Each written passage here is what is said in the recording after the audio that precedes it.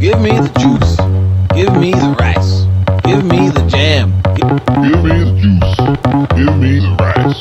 Give me the jam. Jam. Jam.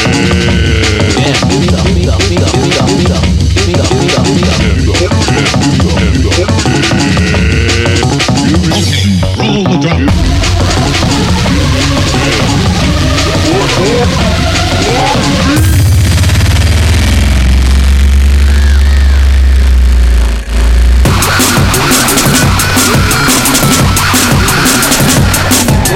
Jam. Give me the juice. Give me the rice. Give me the... Came in and like, Oh my kicked our god, ass. he really was- did. He sounded so bad in comparison. He big dicked us with his little fuzzy mic. I keep wanting to like DM him. I'm like, yo, what mic is that? But I don't want to like. Yeah, I didn't even have Right. this mic then. I don't think I was just on fucking like Apple AirPods or some shit. Yeah. Or not even AirPods, like dollar store headphones with a microphone on them. No way, you're kidding. Yeah. I've never, because my shit's the one that's it. I have this fucking like Dell podium here that is, sometimes it's like, no, not the AirPods, the fucking Dell bullshit, and that's when I sound like a fucking 60-year-old man being like, why pension? I don't think. I think they should put them all on an island and nuke them.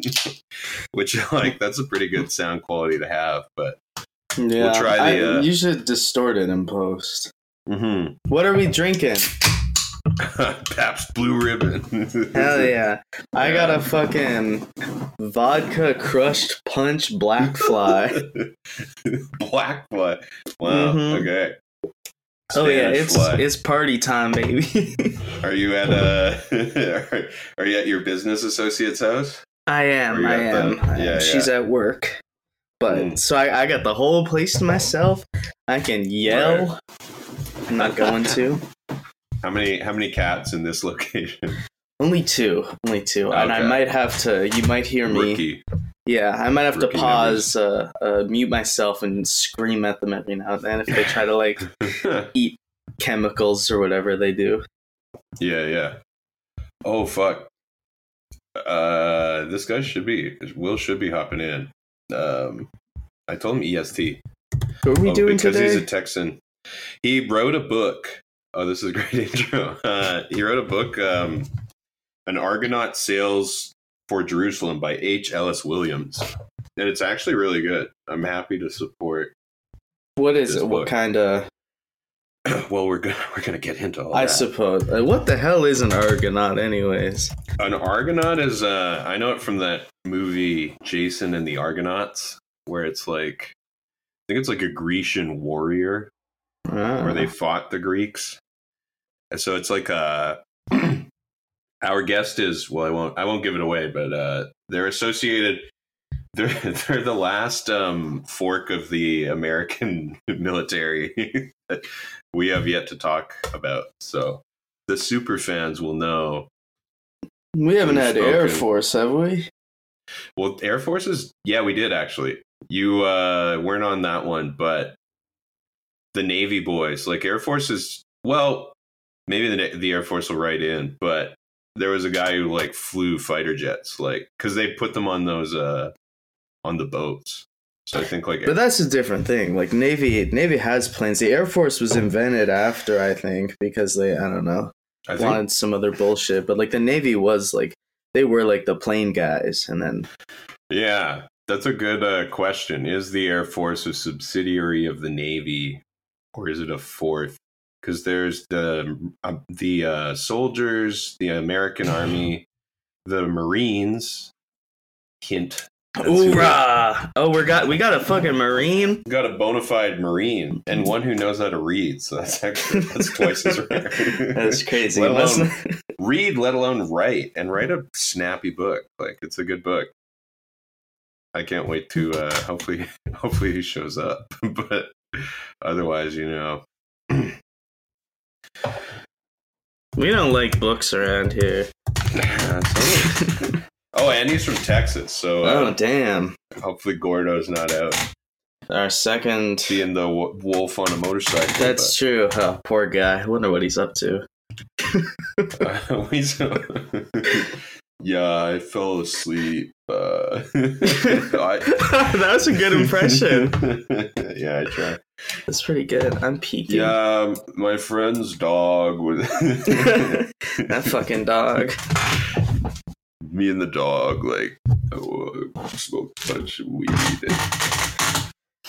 Oh, wow, this is a creaky ass chair. Good lord. Yeah. I'm in a leather chair, so like with this new mic, it's gonna sound like I'm ripping ass if I shift around too much. You have a good excuse, though. Mm-hmm. Oh, somebody step on a duck. Yeah, step on a duck. That's a new one. And you know what? I bet it would sound like that. Like those fucking little chicken toys or whatever. Yeah. My dad had a go-to line that was really good. He would just like do a huge one and be like, somebody farted in my pants. And we were like, hell yeah. Because he was divorced, obviously, you know. Of course, you have to be to say something like that. Okay, Hank's having trouble. Let's see. He's probably on a Windows. He needs to be on Chrome. Yo,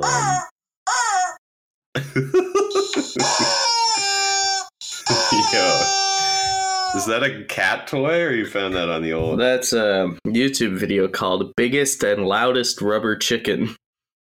Nice. And you know what? It's pretty big. You can't call that the biggest rubber chicken. There's no way.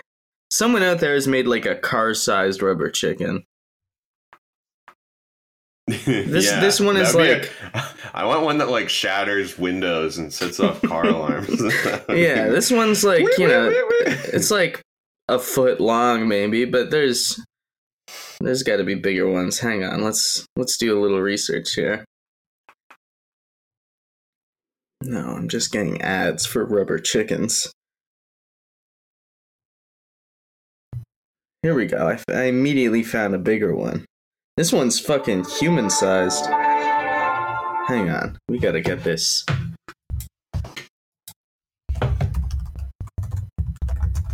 World's largest rubber chicken. Since we are YouTubers as well, which Yeah. We've got we're up to like 7,000 on the Wuhan one. And the upvotes, the likes are starting to outnumber the thumbs down on it too. So. That's good. I forgot YouTube had fucking ads, man. I've been spoiled by YouTube Premium. Yeah. I updated my bank card, and then my YouTube Premium cut out, and I'm very much missing. There's a big old fucking Walmart ad right here. What the hell? Is there even a Walmart in Newfoundland? Yeah, there's plenty. Well, this is a Walmart ass island. See, look at that. That's pretty big. The other one I was looking at was like barely a foot long. Yeah, this looks like Zeb's setup here. Damn. Family-owned rubber chicken, man. Yeah, that's the kind that you put next to a cigar store on the highway. Absolutely. But see, does this work as a rubber chicken, or is this a statue? I remember these. Yeah, these weren't... I remember these things being like hard plastic, and you could like hit your brother with it and it would hurt, but it didn't make a noise. If it doesn't make a noise, it doesn't fucking count. That rubber chicken was I had that. I liked it when I was a kid. I had it. It was fucking hard plastic. Richard Bonnet said, "I have stood next to the chicken. It is amazing and somewhat frightening." Hell yeah. Apparently, Archie McPhee, this is like a rubber chicken museum or something. Yeah. Also racing babies. This is good because we can do like, you know, all those podcasts that suck. They have like 20 minutes of like, you know, the guests, like they make it like a thing. They're like, I mean, not the guests, the hosts doing their like, oh no, we have to sell ourselves. But now we're just like doing it. It's Go send money to Archie McPhee. That's what I'm selling. Look at. I ran into a Newfoundlander last night who big up the show. She said she's been listening a lot. And yeah, St. John's is they're in the top 10 listeners now. Oh, hell yeah. That's crazy. I'm just fucking playing that shit back to back. I'm trying to farm our numbers. I got Elliot on the line, and he's hooking us tens of thousands of Spotify listens. So you're gonna see fucking. Does Elliot sell Spotify listeners? Should we shout out Elliot? Absolutely. If you want to get 20,000 Indian followers, find Elliot on Instagram. Loyal. Yeah.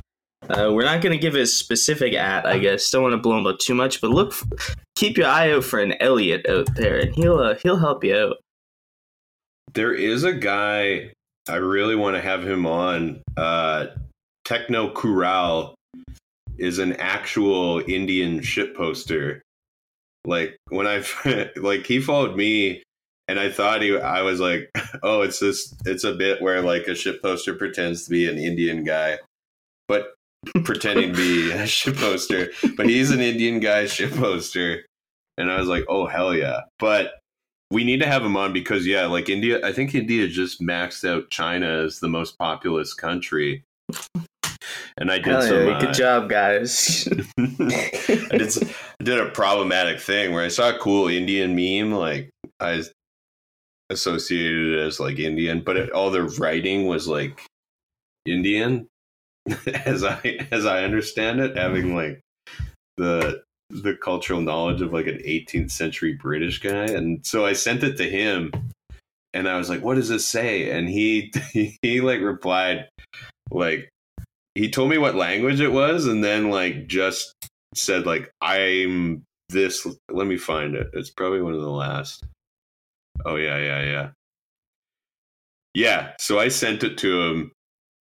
Oh, yeah, it was Indian facts, but written in what turns out to be Hindi. And he said, I don't know Hindi, and I'm not much into these kind of vids. So, and then I felt really bad, and I said, my bad, sorry. Hey guys. I was a big fan. But yeah, he's Tamil. The legendary Tamils. Yo, there's Hank. Hey. What's up? Welcome. How's it going? It's pretty good. Just some technical stuff. I'm not technical, so. No worries. I'm hearing some echo. I think you're hot in the cans. Can you, What does that mean? I just realized how, that sounded wild though, bro.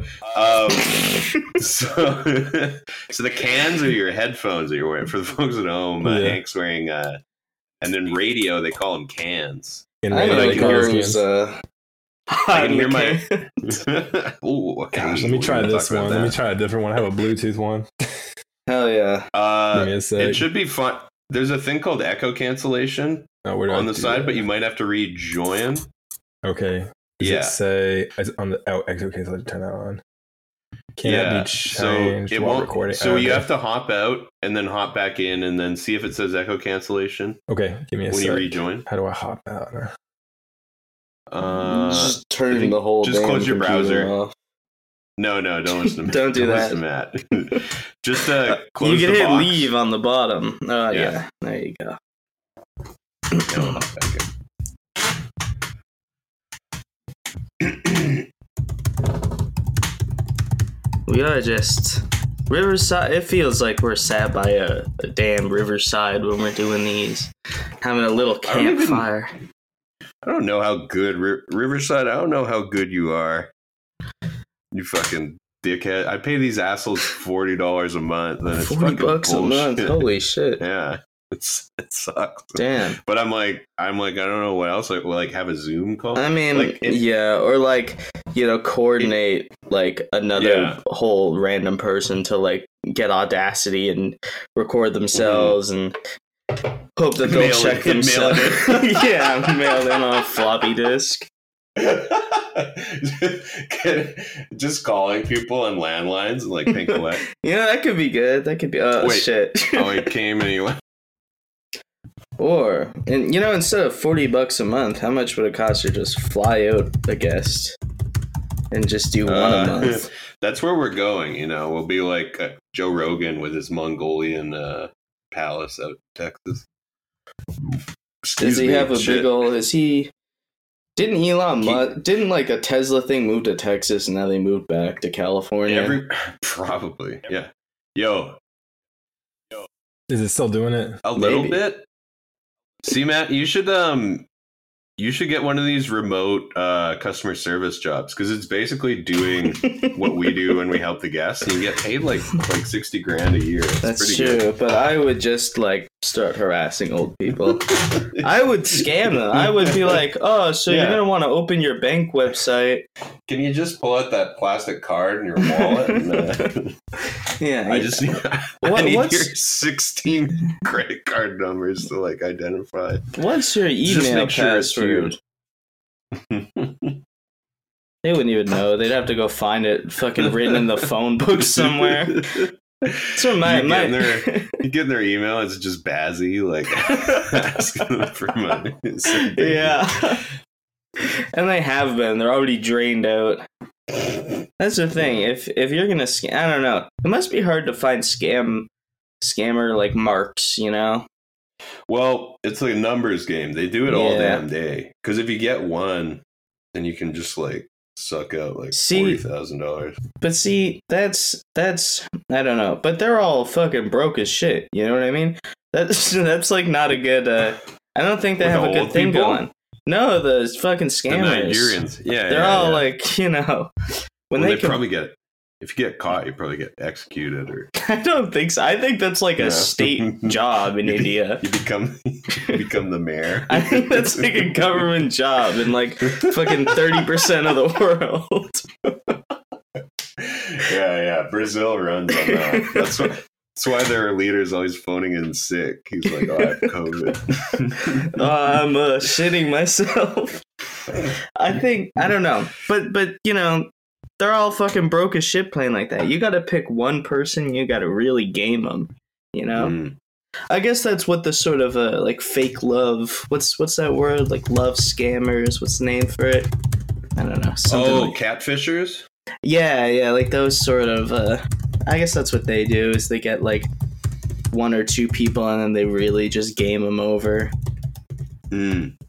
It's so tempting to try to do that. There's this one fucking old lady who's always liking my fucking TikToks and posting about being like fucking sad and alone. Really? And your grandmother? No. But like it's and like she's clearly a real person because she's like posting all the time. But it's like she's making herself such a mark that like I almost feel bad not going in and taking advantage. You know what I mean? This is the thing, like there's most of the economy is scamming the elderly who no one visits. But even with my own grandmother, it was this thing where her church actually, and I had a teacher who did this, and it felt very unethical to me. They would start a company that specialized in old people clothing, and they would go to like Anglican churches or Presbyterian churches. Yo, now it sounds good. You did it. Hell yeah. It sounds. What did you do? Hey, is it working? Oh my gosh! Okay. Dude, what the hell is a Presbyterian? I found a little. We're gonna get into that. Yeah. What are they like? Not eat fish or only eat fish? Oh, hey, that's so crazy. Something? We're talking about Presbyterians. No, that's you're thinking of pescatarian or something like that. It's hell or pescatarians. That's people who eat fish and veggies. No, Presbyterians they're from the Scottish Reformed Church. Is actually they're kind of connected to Calvinism. Oh, they really are. And then John Knox started the Scottish I didn't know it was church. Scottish and specifics. And then the Catholic Queen of England got mad, and it was a whole thing. Yes. It actually is specifically very Scottish Presbyterian. That's why it was so involved in the Revolutionary War, the American Revolutionary War. So, like a lot of people at the time considered this is the thing because they were so I've Scottish been talking to be to kind some of the Scottish people on here, and I know American Scottish is different than like real Scottish, normal Scottish.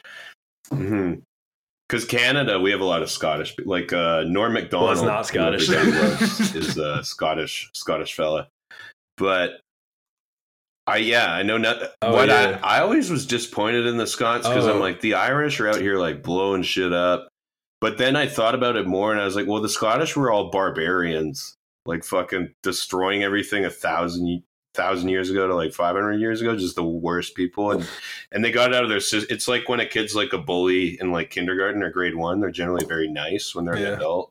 And the Irish were like nerds, and then they're like, we're not going to put up with this anymore. We're going to blow up your house. And now it's all like, I'm like, yeah, it's like the Irish became Crips when they were 25. It was a little. They're just friendly. They had like pent up Scottish rage. Yeah. The Scottish were out here like doing drive-bys at 12 years old on a bicycle. So respect to the Scots. And are you coming to us from Texas, Hank? Respect. Hell yeah, dude. Houston. Okay, other member of the pod is in Dallas. We hope he shows up, but he's very mysterious. So now, I'll trim down. Awesome. I mean, we've had some good banter coming into it, but I'll trim it down a little bit. But let's get a good intro on who we're speaking with. We're speaking with H.E. Ellis is your literary name, but I'll let you do the heavy lifting and tell us who you are, what you're about. Yeah. Okay. Well, all right.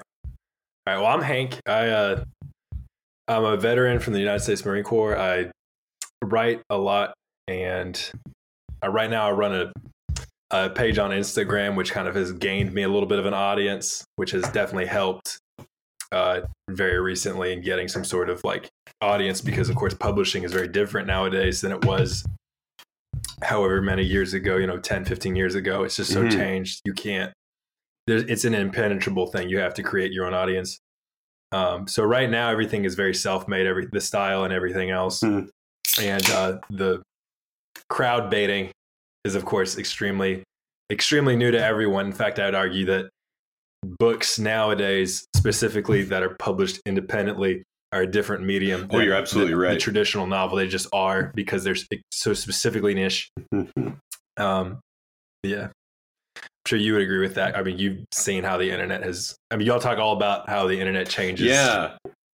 Well, and so also it's something that I continue to champion, and will always be happy to. Like, there's no free lunch in this world, so I'm always happy to buy.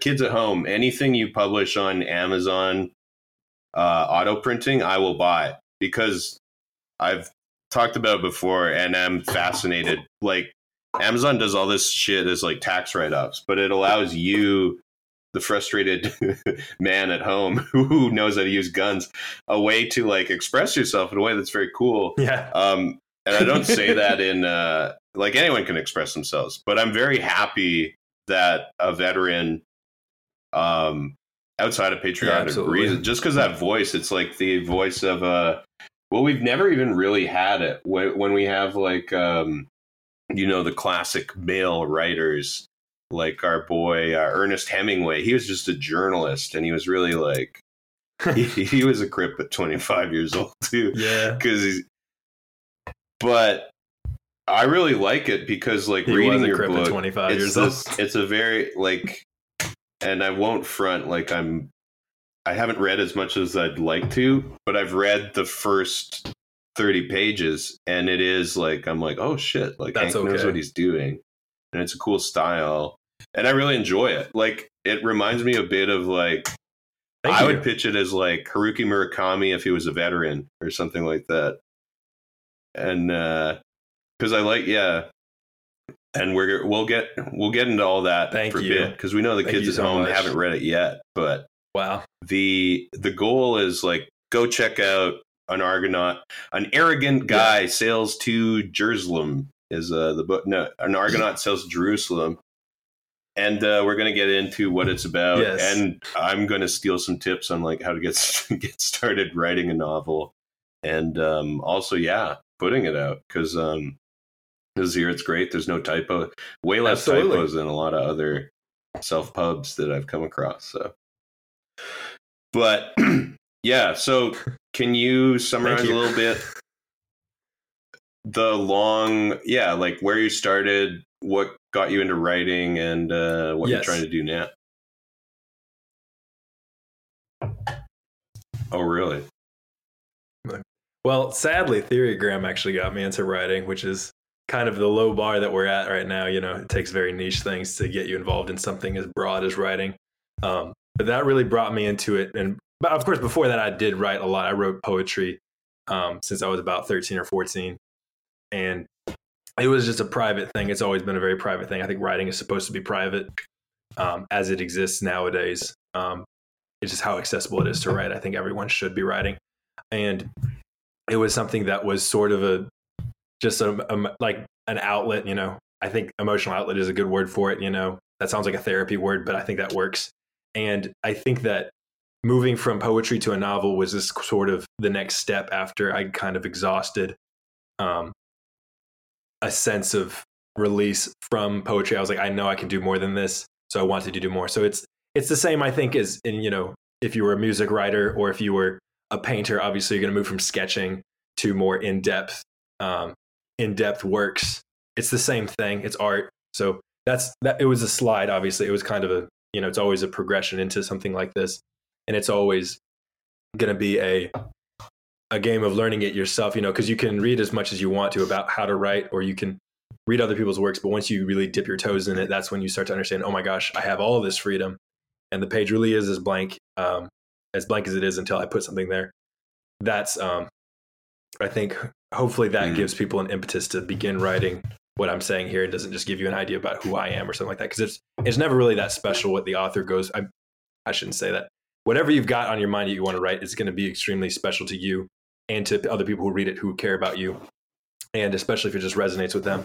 But I don't want anybody to think that like, oh, my particular story is something that can't happen to you. Anybody can write. Anybody can, just like anybody can pick up an instrument. Anybody can pick up a paintbrush.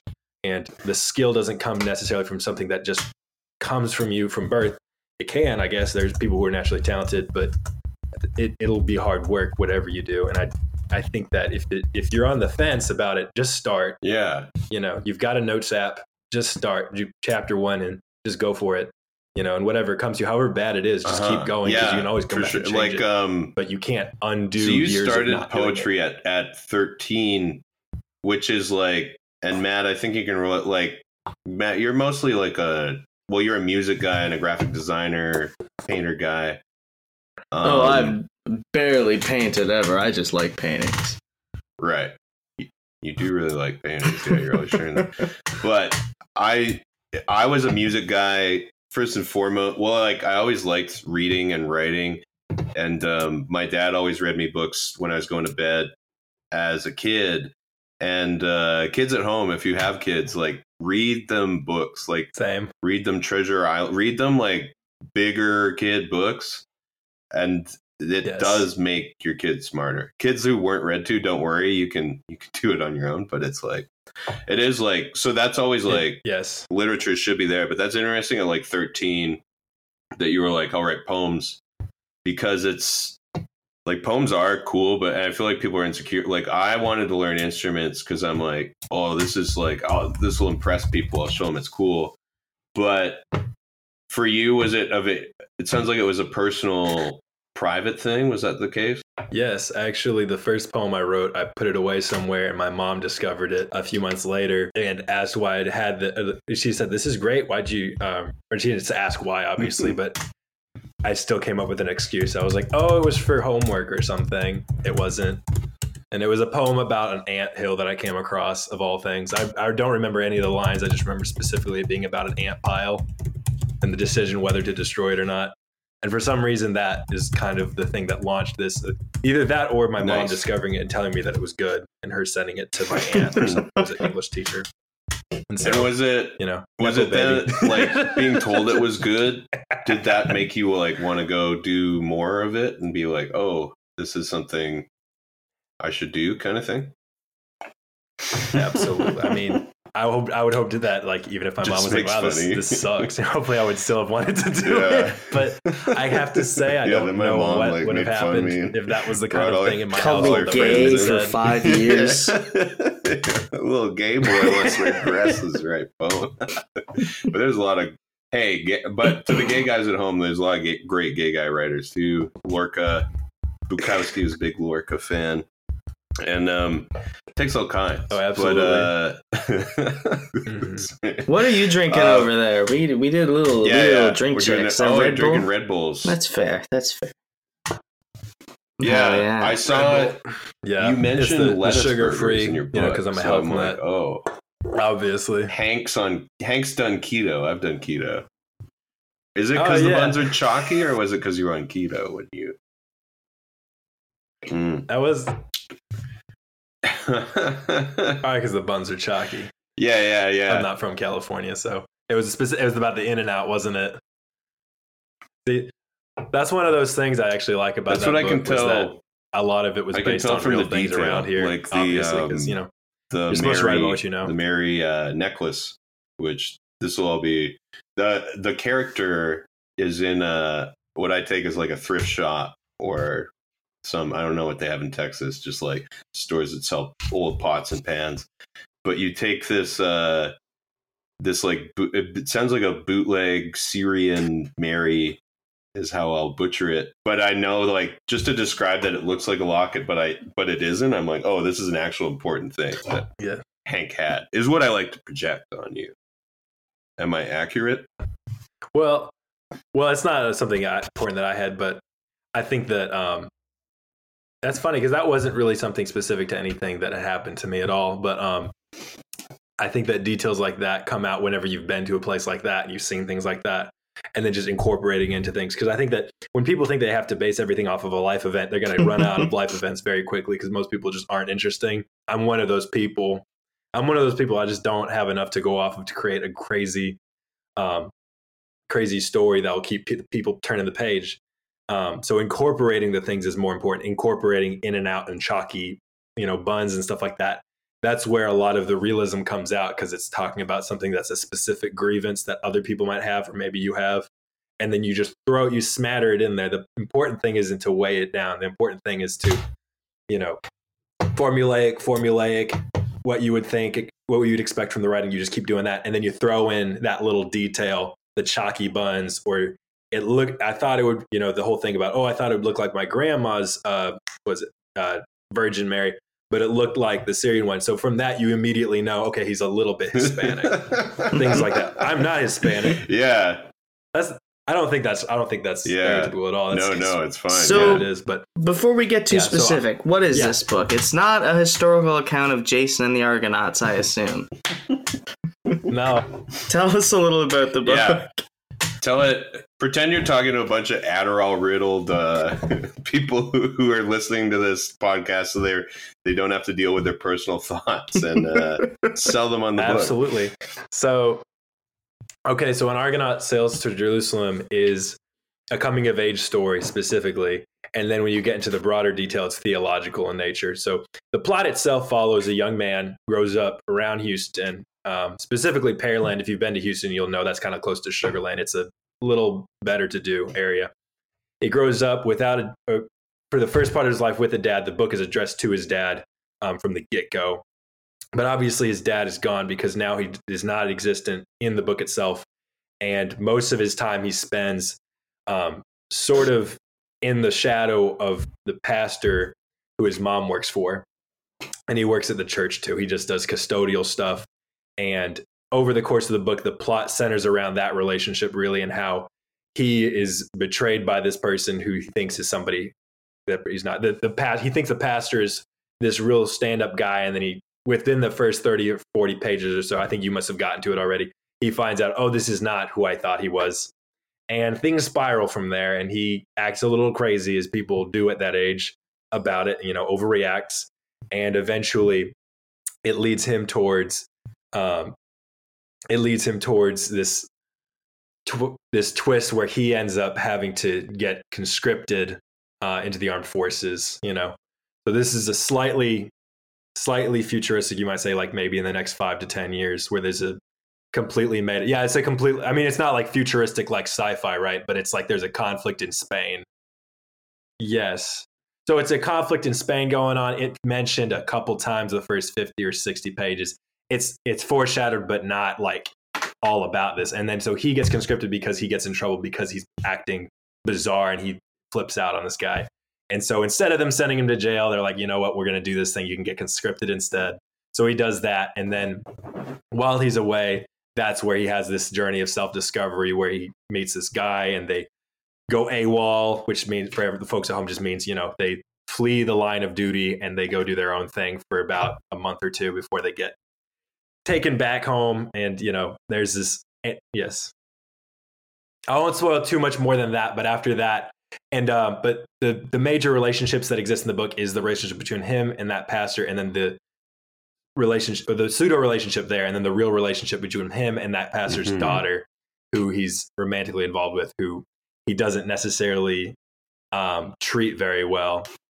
And so there's a lot of stuff that comes out about the person through those relationships. Well, but the title itself comes from it's a metaphor because the way that salvation works, and this is where it becomes a theological project, the way that salvation works, and this is while we were talking about Presbyterianism earlier, this is an important thing to me especially, is that there's a couple of concepts about who God is. Well, there's many concepts, but two that are kind of dueling concepts about God within Christianity, especially within the last 50 to 100 years, is the nature of who God is. If God is who he is because of what he does, or if God could do anything he wanted and he'd still be God.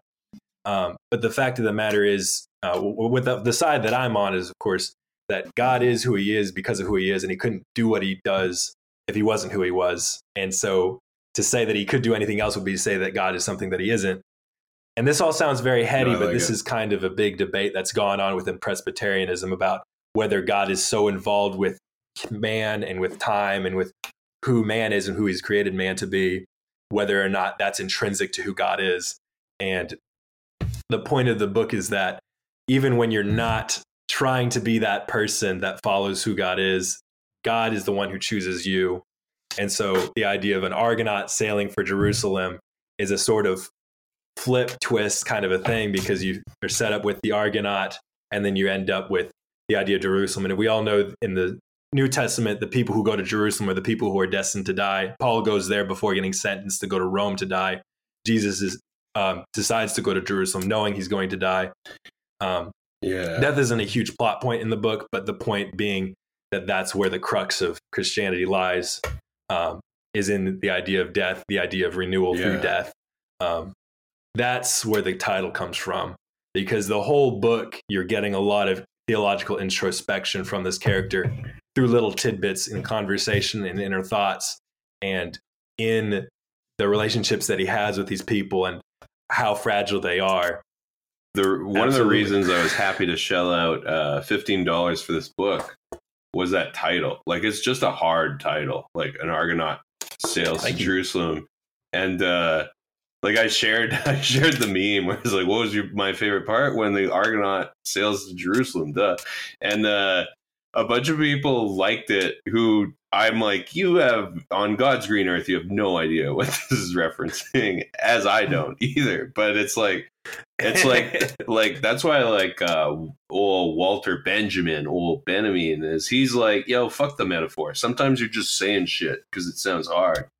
But yeah, I had this book of like science fiction covers, and it was a painting of a fucking like Chechnyan or like a Russian guy, like sniper shooting a guy in the face in front of an igloo. And I was like, yo, this is sick. Oh. And the name of the science fiction book was called Run, Come See Jerusalem. And I started a shitty ass math rock band called that with my friends. And you're kidding. That is so funny. We're just like, that shit sounds hard. And it is like, Jerusalem's just a place you wind up at, and then some like bad shit happens. Yeah, it's like, and then like the beat poets knew it with like Golgotha and things like that. But and it's like I've been and not to make it sound retarded, but it's like I've been reading the Bible and also the Apocrypha, which was kept alive in like Ethiopia. Oh, really? and all the language in the Bible like sounds hard, like it sounds cool, and Yeah. but it is. We've had a lot of guests for, fortunately, a lot of the like living sects of Christianity. Like our friend of the pod, Nick Zalea, is a staunch Orthodox. He was Russian. Wow. Russian Orthodox, and they switched to he was Greek Orthodox and switched to Russian. I might have got this reversed, but because one of the orthodoxies were being they're being cucks about getting the vaccination, like that. So I support that because it's a made up virus. I kind of support that too. That does go hard. Don't take the devil's chip. But for him, he's orthodoxy. He really sold me on the beauty of orthodoxy. So I'm ready to be sold on the beauty of Presbyterianism. There's not a lot of that beauty.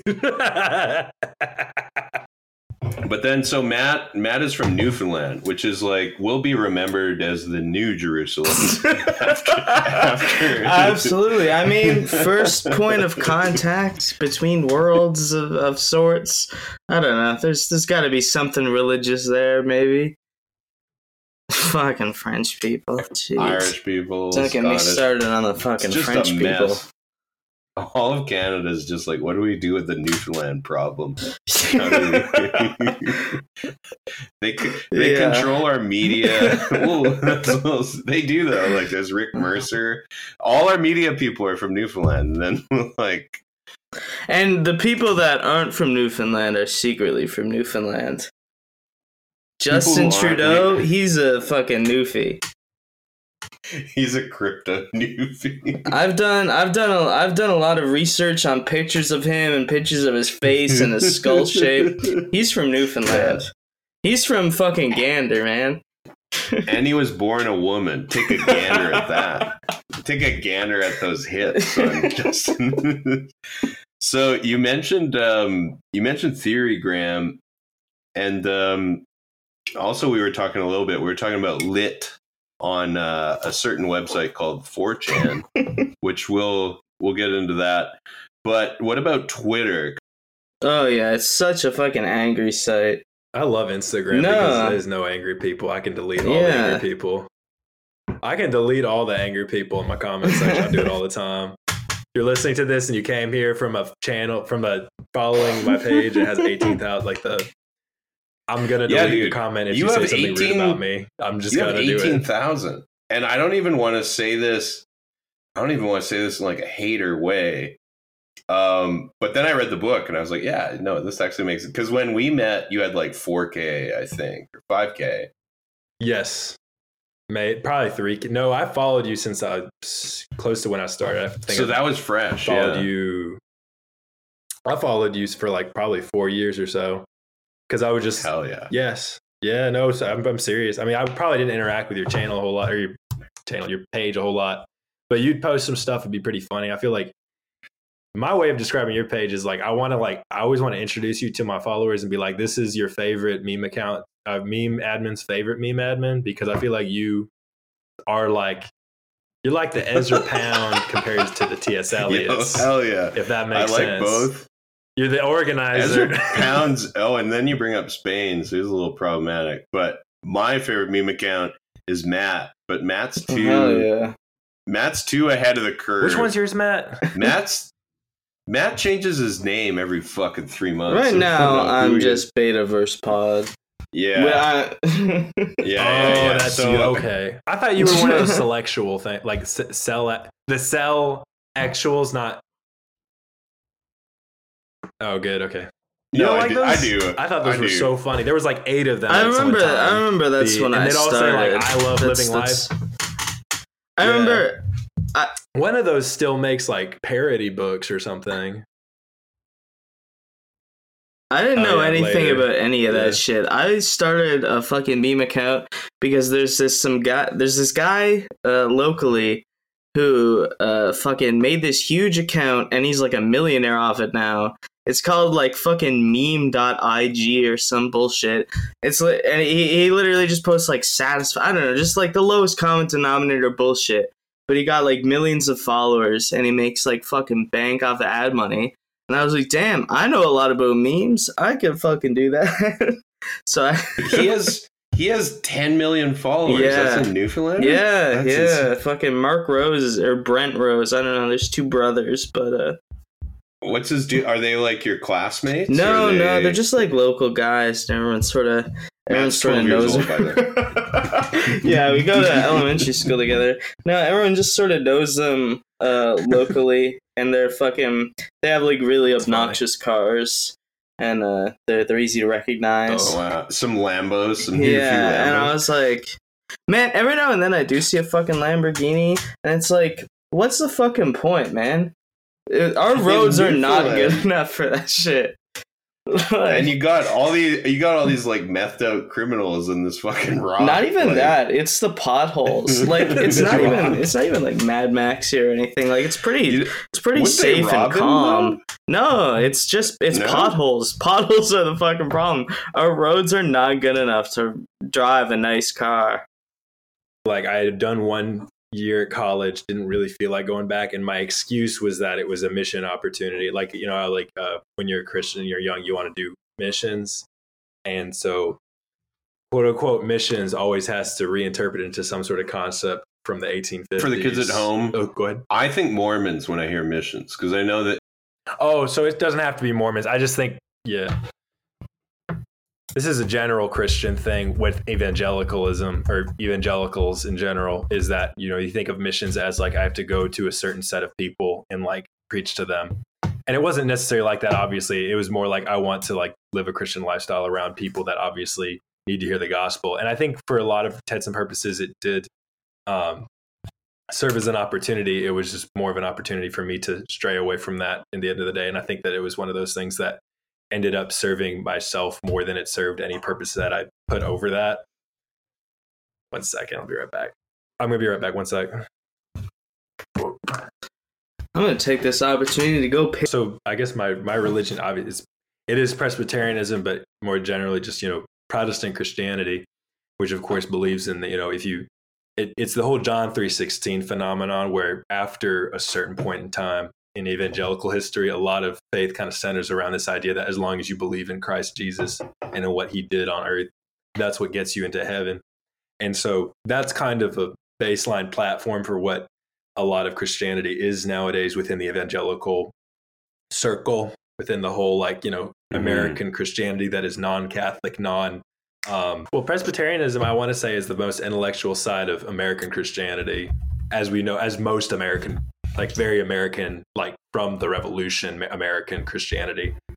It really was a backbone of thought behind, do we have the right to go kill our countrymen? Because at the time they considered themselves Englishmen, right? Do we have the right to kill our fellow countrymen who don't live in the colonies in order that we can create? Yes. I mean, obviously that's a part of it. Yes. Well, that's a part of every debate about killing, obviously. That's one of those things that's like at the back of everyone's mind when you're talking about that. But specifically for Presbyterians in the American Revolution was, you know, how do we justify us going and killing our own countrymen to create our own nation apart from them? And where in the Bible does that allow us to do that? And there's all sorts of an intellectual history to that. And it goes back before that, obviously, with, you know, Plymouth and the Pilgrims, who are not Presbyterian. They are Puritans. It's just different. But a lot of what the Puritans, the Presbyterians believe is all very in line with this extremely well thought out and super organized Protestant thought, which it's super organized and extremely brick by brick because it comes from John Calvin, who was himself a Frenchman who went to Switzerland during the Reformation. Yes, John Calvin was a Frenchman. No, Calvinists are there's many Dutch Calvinists. Most of the 1800s, extremely intellectual, 19th century intellectual, not Presbyterians, Dutch Reformed, makes up a lot of the history of the intellectual side of Presbyterianism as well, as like Dutch Reformed and Reformed Baptists take from a lot of that too. Sorry, we're getting all over the place with this. But with there's a reason there's a lot of Dutch people. I can't think right now this second some Dutch guys who are very prominent, but I have some of their books somewhere on this wall next to me for sure. Yeah, it's van names. It's all the van names.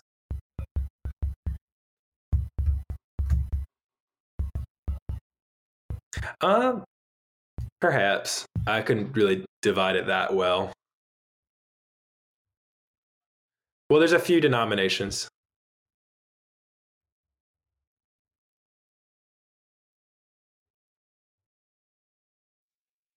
Yes, a little bit. Well, it becomes that sometimes. It does become that within American culture. It becomes that. It becomes the buffet thing if you're talking about of like I'm gonna take some of this and I'm not really gonna believe a lot of that because there's not really. But the people don't realize, and this is what I just had to discover on my own in my own investigation into Catholicism and whatnot, is the Catholics are like that too. You can talk to a Catholic off the street and they're gonna 9 times out of 10 they're not going to really know how to answer you if you ask them a very basic and fundamental question about their faith. They're not really going to know how to answer it, and the same applies to not Presbyterians. I think a lot of Presbyterians are very like, not saying that they're better because of it, but they're extremely heady to the point that sometimes it gets in the way of the actual work of the gospel. Not all the time, but for instance, there's someone very close in my life who was a pastor for a long time for the Presbyterian Church. He's extremely down to earth man, loves people where they're at. And, he loves the intellectual side, but it all serves the purpose of loving people as Christ loved us. Whereas some people, it becomes entirely intellectual, right? But I mean, Protestants in general are a lot like Catholics in general, where they're kind of going to decide on their own, even if they're not supposed to, right? So, is Hegel something that like the Presbyterians, the Scottish Presbyterians, generally are happy to associate with, or is that your own insight, your own research? Yeah.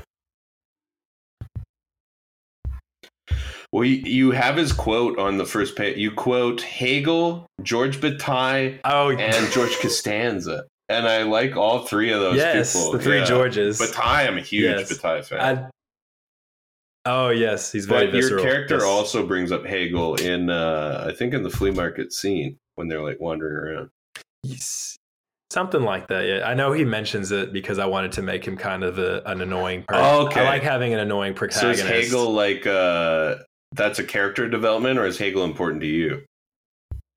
Something that falls away, hopefully, as if someone's character gets better. Mentioning him casually, I mean. No, I feel like for Hegel, he's not really something. I wish he was more interacted with. To answer your question truthfully, I really do wish he was more interacted with on the theological side of things, because I think he has so much influence in the world today.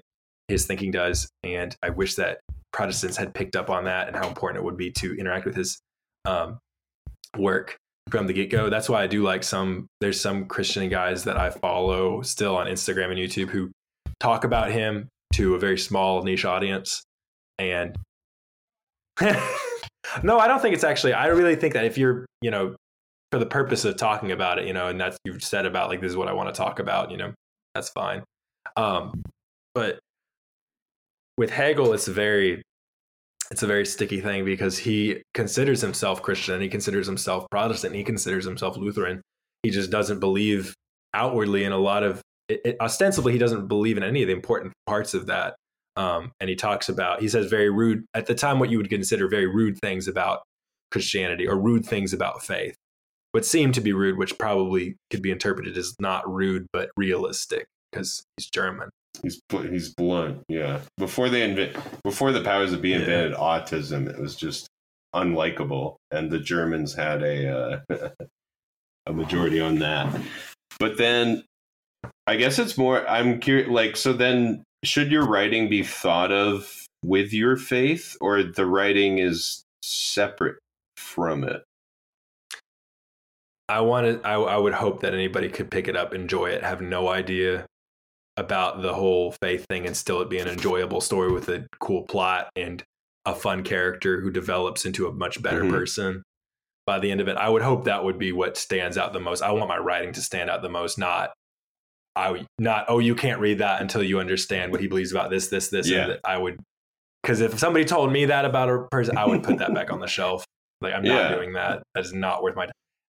Unless maybe it had a hard title, like An Argonaut Sails to Jerusalem, which at least I had that going for me. Yeah. But definitely, I think that any writer who is worth their salt or wants to be worth their salt one day, which is me right now, would try to write something that is just so enjoyable you don't even have to think about what this guy believes about X, Y, or Z.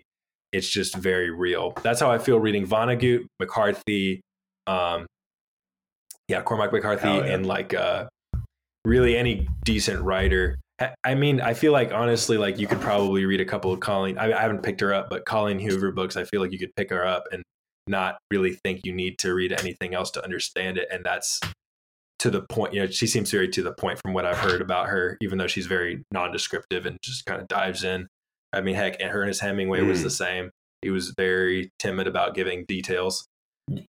So I just think that like if your plot and your writing style are catchy enough that somebody wants to read it, that's what makes you a good writer. And I think that that's what I want to be known most about my writing, if more than anything else, is that it's something worth reading. But all that other stuff, I just hope is something that can be picked up on. And I think that over the course of reading a whole book, you can't help but see that there's something under the surface there. And I think it's pretty easy to find what's under the surface, hopefully with the way that I've structured the story. But I'm also very curious because like we continue to have members of the American Armed Forces on the show, and it's just become a fun consistency. The metaphysics of the base of Betaverse remains like undecided. So but faith keeps on emerging. We're a military and I do think pod for sure at this point. Absolutely. CIA core. We're promoting all sects of Christianity. We should find some Muslim guests soon. We'll get them on. But I'm very curious about your time with the Marines as well. So because we've gone over, faith was very important, literature was very important, poetry was very important. Poetry was more private. Have you shared poetry? Have you published poetry, or that's for you kind of things? How do you feel? I put it out there sometimes. I used to put it out on my story here and there, like on the story from my Instagram back before I had a bunch of followers. And I did post probably a couple times when I only had a few thousand followers, and it would get like maybe 50 or 60 likes. Yeah, poetry, it can be, people were interested. They were. Can like, we're not all Rupee Kaur. We can't hit those dingers like Rupee does. No. But shout out Rupee.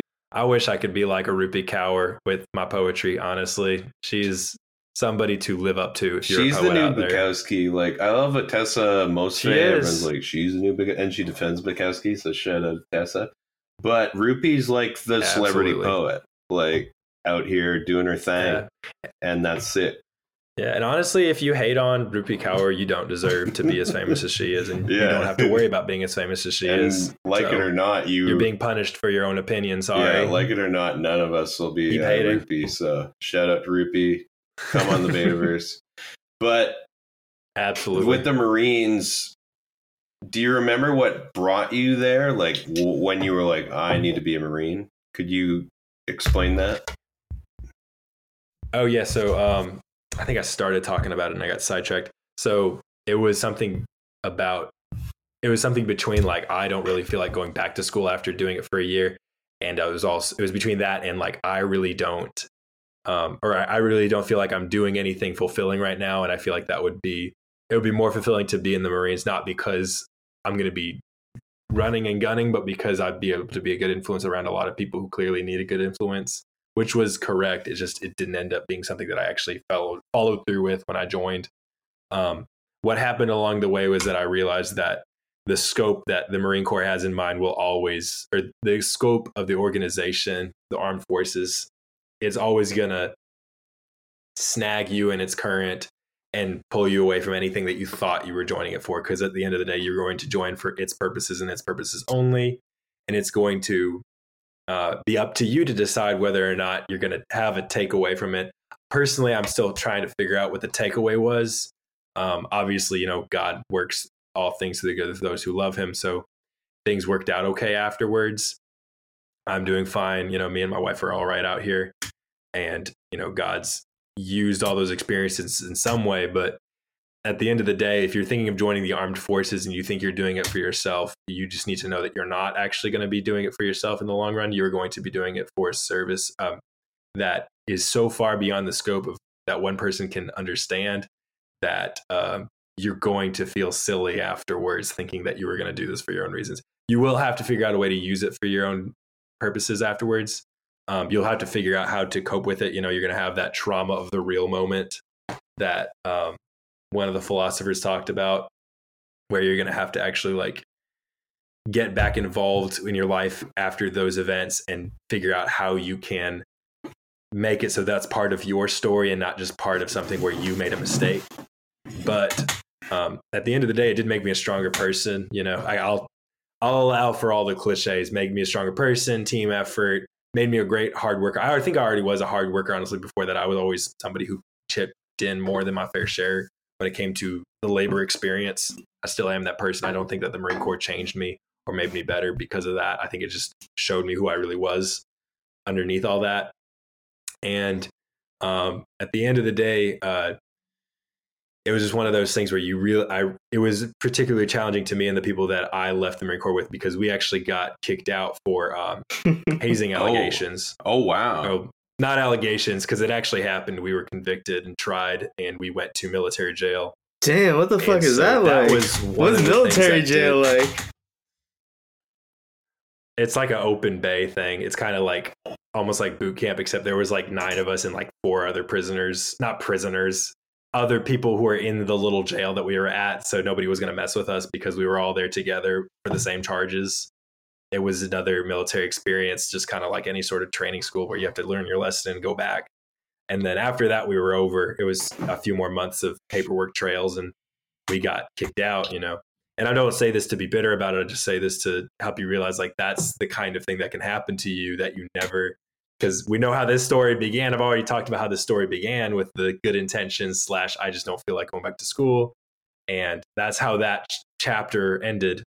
So you will never get out of the military or any other large organization what you wanted to get out of it. They will get what they want out of you. And if they don't get what they want out of you, they're going to figure out a way to prove it's not points. Really not persecute. I wasn't persecuted. Yeah, it's not really a super democratic organization. I take it.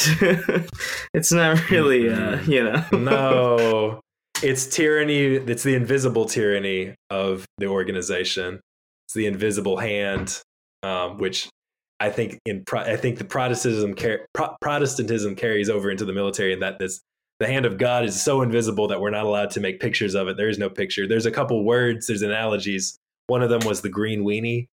Talk about something bad would happen. Yeah, something bad would happen, as in like somebody gets sent to Hawaii. So somebody gets sent to Hawaii, or somebody gets sent to like some crap hole in the desert to be stationed there, right? And like somebody. What's wrong with Hawaii? Was Hawaii like is Hawaii? No, why not? You don't want to be in Hawaii. Well, I think you want to be there at first for the first few months, and then you get island fever, people call it, and they say it sucks. I was never stationed to Hawaii, so I can't speak on that experience, but most people who get sent to Hawaii in the Marines regret it. Most people who get sent anywhere in the Marines really regrets it.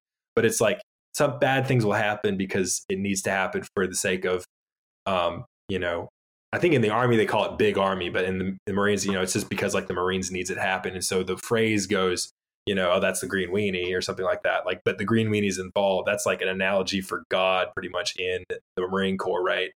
You know, there's this invisible hand. So there's your theological analysis for there's your political theological analysis of the Marine the Argonauts Corps were like a specialized warrior in the olden Mesopotamia or Mediterranean, whatever there was. But the Marines always have that culture of being the best of the best, like first in, last out. They do. And so, because it's like the Army is different than the Marines. Like the Marines are the tough one, and this is echoed throughout like Warhammer or any other like. Really? Yeah. Because they got the space. I want to read Warhammer. Warhammer is this fascinating culture of the worst people on the internet, but they have space Marines are like the most powerful people. We'll get into the theology of Warhammer, but with the hazing. things, because that's like fitting in, and that's I know that from like universities, fraternities get into that, and Canada, we had a paratrooper corps called the Princess Patricias. That wasn't hazing. That was what you would call very like bad behavior in a UN NATO mission, which they had to get disbanded.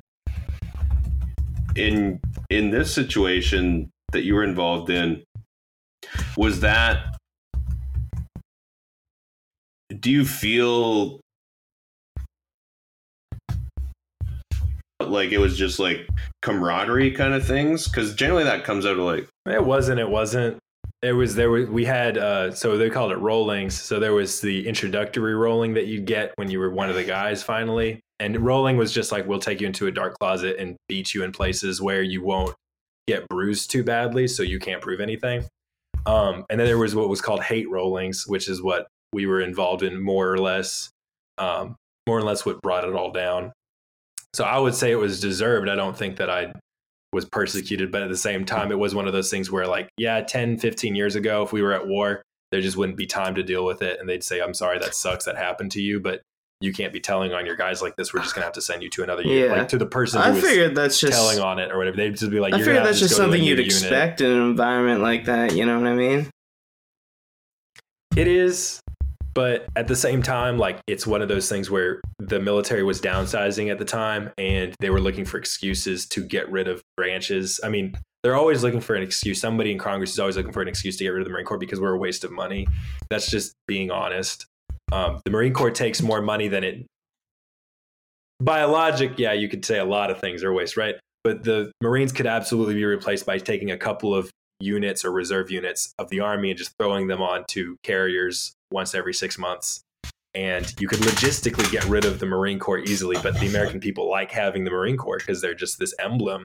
And they are different, right? It would be very different warfare with Marines versus the Army. I hesitate to say this, but I will kind of say it's almost like, when you read World War II, when you read the historical literature, the difference between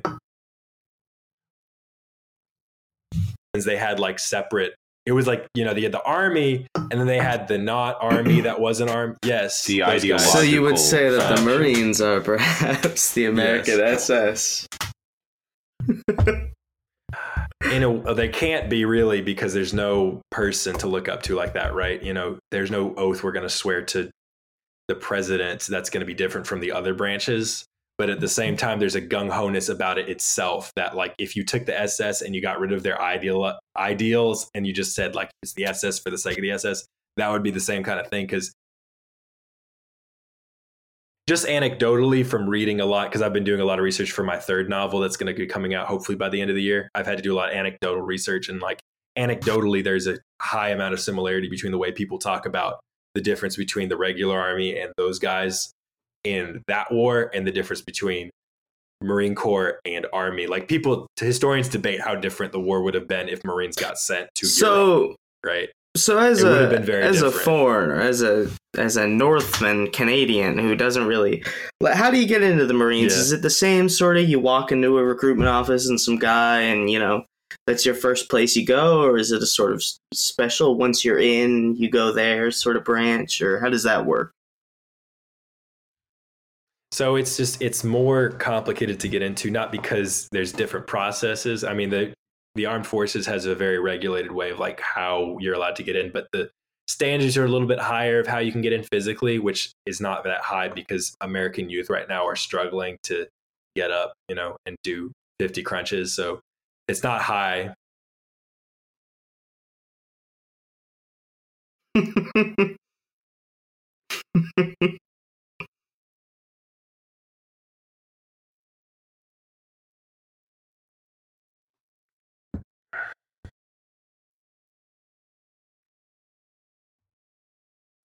Yeah. Well, the Marine Corps, they tried it. What the phrase is that's different from the other branches, I think that you could pinpoint. It's every Marine a rifleman, or every Marine is a rifleman. And so the point of that saying that every Marine should be theoretically trained to such a degree just from the basics, right? Through boot camp and the school after that. There's like a second school you have to go to even if you're not infantry. That's an infantry school. you should from that be able to be led into combat. And that's not something that even the Army doesn't do that. Realistically, you could take somebody out of boot camp and throw them into combat situation, and they would be months and months of training behind what they would need to do. Theoretically, that's the case. Not physically, not like, everybody in the Army's a fatty, obviously not. And some of those fatties can have there's some a lot of hunger. But also, I feel Really like good people shape. are more, bigger now than they've ever been to some degree. Taller, for sure, and fatter, for sure. Can you do in some steroids cases, in but the Army? absolutely. I mean, no, you're not supposed to. Absolutely, It happens all the time.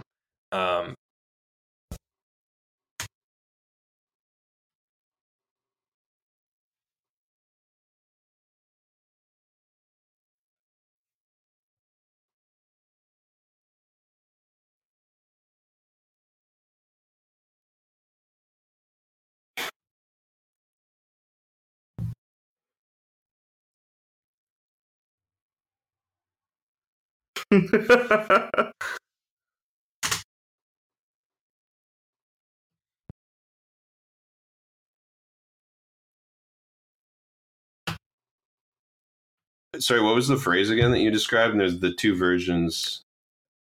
Oh, so it's just like rolling, Hate and rolling. then, which could be Yeah. just like, and then the hate rolling was the difference. And that was like, somebody's been extremely disrespectful to the corporals and the, the non-commissioned officers lately.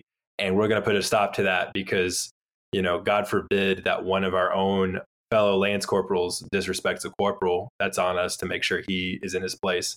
So it was an extreme respect thing. And I think from that side, if I was looking at it from the outside looking in, I'd be like, well, there's two sides to this. Obviously, it was a respect thing.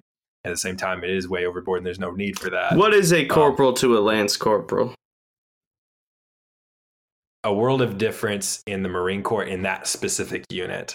So the unit that I was in, the difference between a corporal and a lance corporal is if you were a corporal, you could pretty much make a lance corporal do a lot of things they didn't want to do, just within reason, like, assign them to spend hours in a hot garage recounting everything.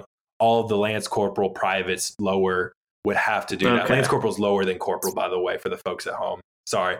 So a corporal would be the full bird, kind of like you're actually an NCO. And actually, there is a tradition, which I don't know if they did it there because I was never an NCO. But when you get to corporal, you're supposed to get what's called blood stripes, which is you earn these 2 red stripes on your pants. And there's a history of that. But basically, what it gets down to in the real world was, it's from the battle in Mexico, whatever it was. There's a historic thing. But the main thing is you get your legs beaten to shit by your, I shouldn't say that bad. Not try not to say bad words anymore. Anyways, you get like beaten by everybody else who's an NCO already to earn your blood stripes. So that already is like a whole echelon above the E1 through E3, which it's happened, I'm sure. If you looked it up, you did a Google search. But there's a world of difference for us. But what it was things that were done to you when you joined, and then you continued the tradition of doing it. But it was like, this was something that it could have been like when it happened to you, if someone had done what this person did, it would have come out then, basically. Like it was a matter of time, almost. And that happened in fraternities as well. Like most fraternities are now disbanded because they do like really weird. My high school had things. this sort of thing. One, like, there's that movie, what's that movie? The Matthew McConaughey's in it, where they hit the kids with a paddle. Like yeah. Is it that kind of thing?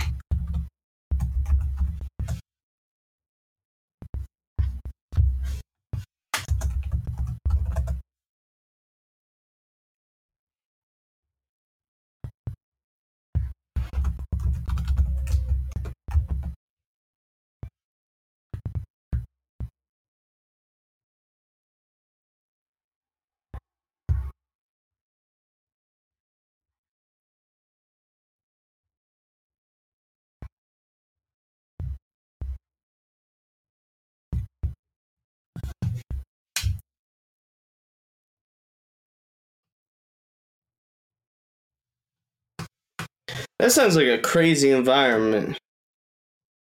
It was not that crazy. There was a bunch of kids in trench coats playing magic cards and shit. But I had a good time. Skateboarders. Would have been a bully's field day. Yeah.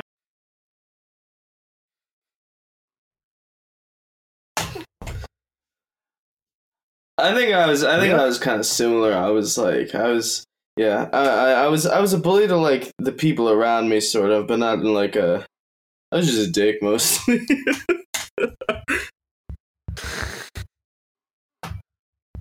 Just don't want to, because people have the craziest imaginations. Do you mind like saying what it was, like the stuff that you did? Yeah, we'd take him into a place where there was no lights or whatever, and then we'd start beating them in specifically places where we knew they wouldn't bruise easily. So like the thighs, the back of the thighs, back of the arms. And so we would do it to people while they were on post, which for the folks at home just means like you're on duty, protecting, guarding something with live ammunition. We'd roll up on you, and because I think that might have been where it came from, rolling, because you'd roll up in you'd roll up in like the Bearcat. It was the vehicle that we would have of choice, and we'd all file out and get them pinned down, and then you'd take turns. And sometimes it was just like, it sucks, but you got to do it because now you're going to be one of our guys.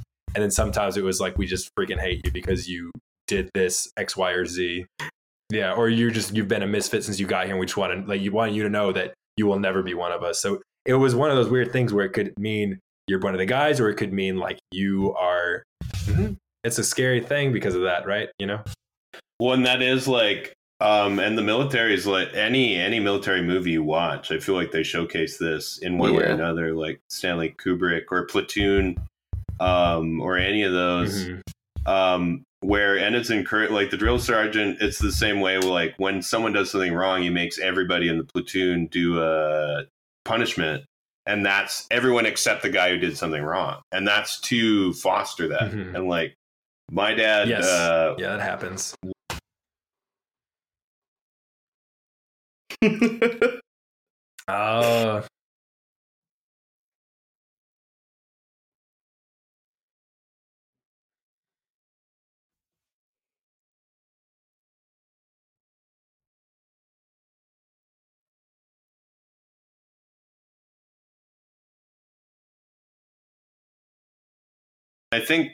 I know I couldn't, because I've always been like a fat guy. Like I would be, and I'd probably just get the shit beaten out of me and be like, I wouldn't. Yeah, they wouldn't. Like they wouldn't let me in the damn army.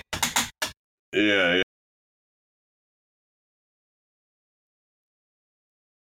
That's a system where you can't be like, this is wrong. No. Yeah, I think like, once you're in there, you kind of have to expect, like, okay, right? These guys are beating the shit out of me. That's what happens. And is that one of those things that like that happens to you like, once or like a few times during career milestones, and then you're kind of safe from it? Honestly, there's only a couple times it could. Well, like that's the thing is like you have different sets of friends. So my friend group enjoyed rolling each other all the time. So you would just be their random target sometimes. So you just had to learn to enjoy it, or like you roll with it. And then you have groups that like you have people who are just really chill. Nobody bothers them because they're kind of on their own. That should have been me, but I was close to the wrong people, which I'd say that, but that's not true. I love the people that I was close with, actually. Like, shout out to Franco. He was amazing. I love that guy wherever he's at right now. Like, I hope you were doing good, buddy. I know he does. I think he's still doing HVAC. I could talk to him like right now if I wanted to. He does HVAC in Illinois, I want to say. And he loved to beat the shit out of me with his friends. And, vice versa, it would happen sometimes, where somebody else would be the target. But, it really is just the.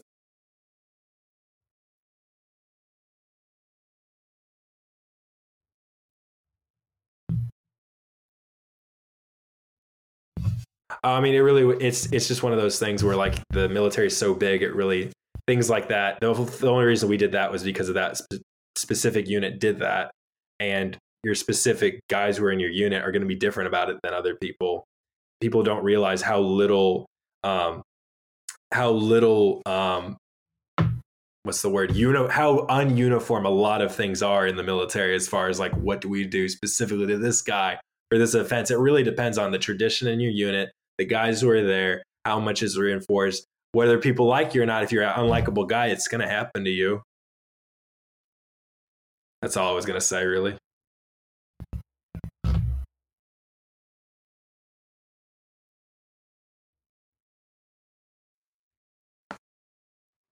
Bullying doesn't really exist, or bullying strictly psychological now, which is probably like the most hurtful kind of bullying, where it's just like there's the in crowd and like the stereotypical bully, like the big lunkhead, the guy who looked 35 when he was like in his high school and could like beat up anybody. That guy generally wasn't a powerful person. It was like, oh, let's tease the gorilla. It's all girl bullying now. Well, yeah. Girls are mean to each other. Remember the famous line from Seinfeld talking about like, do girls do? They're asking Elaine like, do girls do that? Talking about wedgies. And she's like, no, we just bully each other until we get eating disorders. That's like one of the best lines in American literature, by the way. Yeah. No, yeah. Larry David's a very important, literary figure in that sense. Absolutely. But that is like, that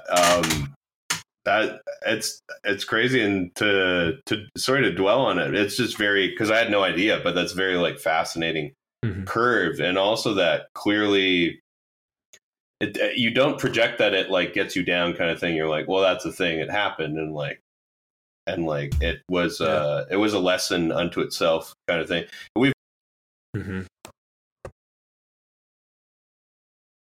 I can't really think of an alternate situation from what happened. I feel like, what Kurt Vonnegut says in that book, again, like, that's how the moment's structured. That's the only way I can think about it at this point in my life. And I thank God that it was structured that way, that, I got out of the situation, and that since then I'm in a much better spot. Trying to cut a fur mat off a very uncooperative cat right now. But yeah, and then so Vonnegut, for the kids at home who don't know, Vonnegut's Slaughterhouse-Five is like talking about this American thing that was very, and that is like, as you say, he's an atheist, but what happens to him in that book, like he survived by this very strange coincidence, and he's like, so I have to talk about it. Do you feel like a kinship in that sense, and that those kind of things happen in the military, or you're just like, that's kind of crazy, it reminds me of it? Certainly not to the level that he should have felt it, I think, with what he witnessed. I think, the whole city, and again, I really hope people read this, because it was one of those things to me that I thought it was one of those school books that if it didn't get assigned to you, you were lucky, But gosh, I mean, if you can get to the part about the mute barbershop quartet, if you've read that book, you know what I'm talking about. It's haunting, but I couldn't compare myself to him for sure. But I think there is a similarity, I think, with anybody who goes through a situation and can reflect on it with the sense of like, that was just what had to happen. And I'm thankful that it's done now. I think that's one of those, I do feel a little bit of kinship in perspective, certainly not in experience, because that is miles apart. I think what he was destined to witness for sure. But yeah, whatever happens will probably mirror Kurt Vonnegut's experience to like a much more nuclear thermal level. Yes. How about what about the conflict in Spain? Does Spain have any particular significance, or is that The only reason I chose it is because it shared. There's a language that's shared with the protagonist and his companion in Spain, because he's solidly Hispanic, so he does speak a little bit of Spanish, only a little bit in the first parts of the book, and then it comes, of course, into it's like. It gets used actually whenever you get to that part. So there's some parts in Spanish which I think should be easy to translate from the context, or I try to leave context clues so it's not completely Cormac McCarthy on you, where you have to just start Googling translate. But there are parts that are in Spanish in order to provide that, I think the depth and the realism, and to show that there's multiple levels to this, because of course the character is going through the background crisis is that he doesn't know his dad, and his dad is obviously the one who is Hispanic. And so there's a part of him that's missing there. And so there's an irony in the story where he goes to Spain to fight a war against the people who are ethnically related to him. that he knows nothing about and is not familiar with the part of his family that is that anymore. So there's the sense of going home, the sense of the journey that gets redirected to somewhere you never thought you were going to go.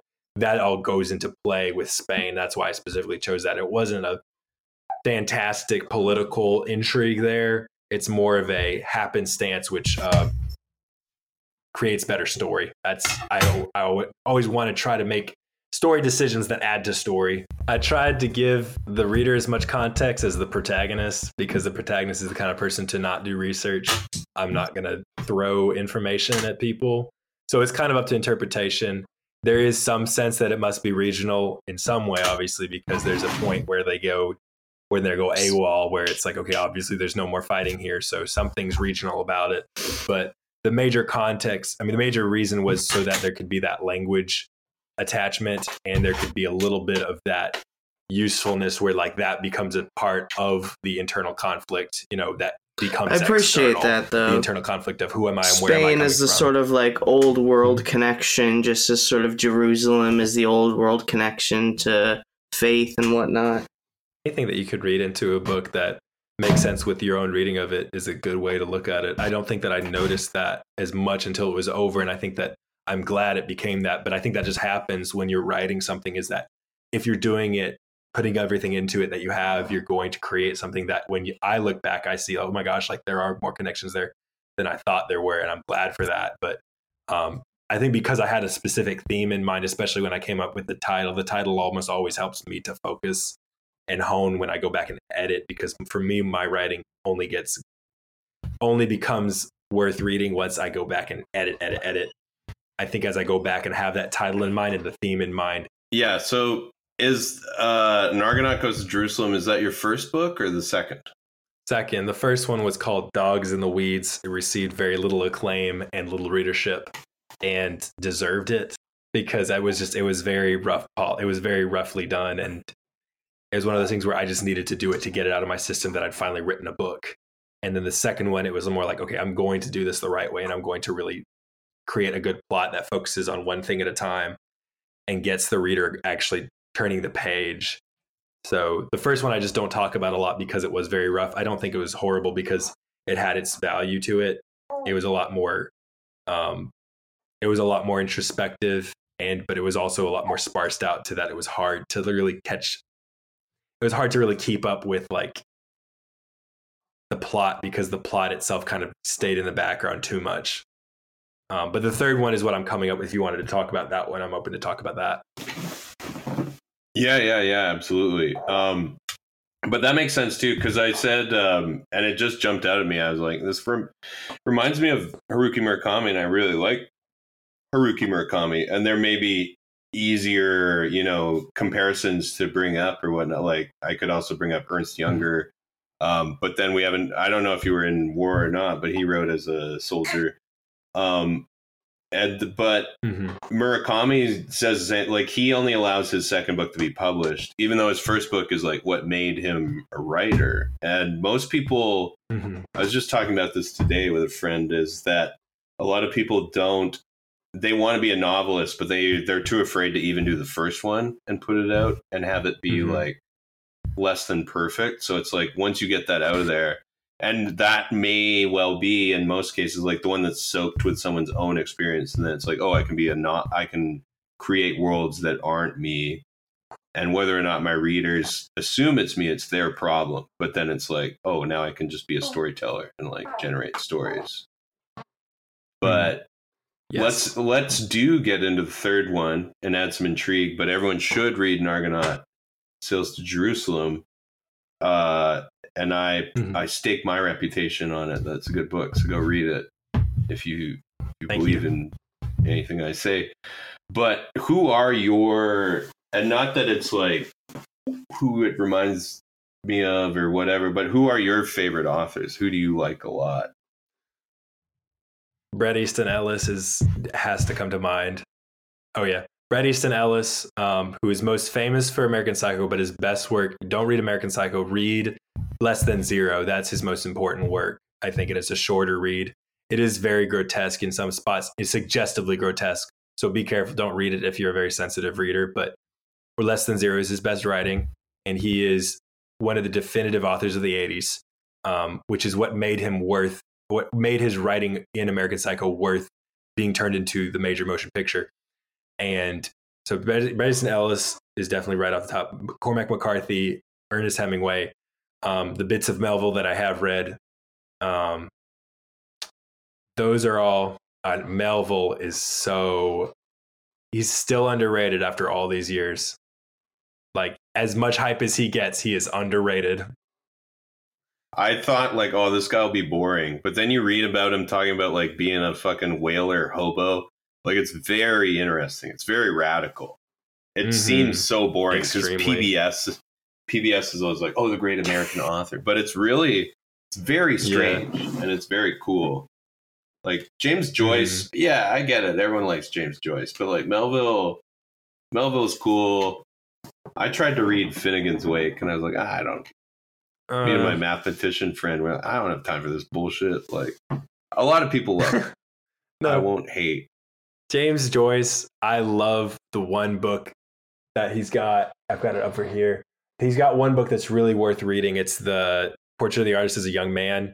But anybody who likes his other writing, I feel like the only people I know who enjoy his other writing are people who don't read any other books in novels. Like, they're people who read like philosophy and stuff or theory of language.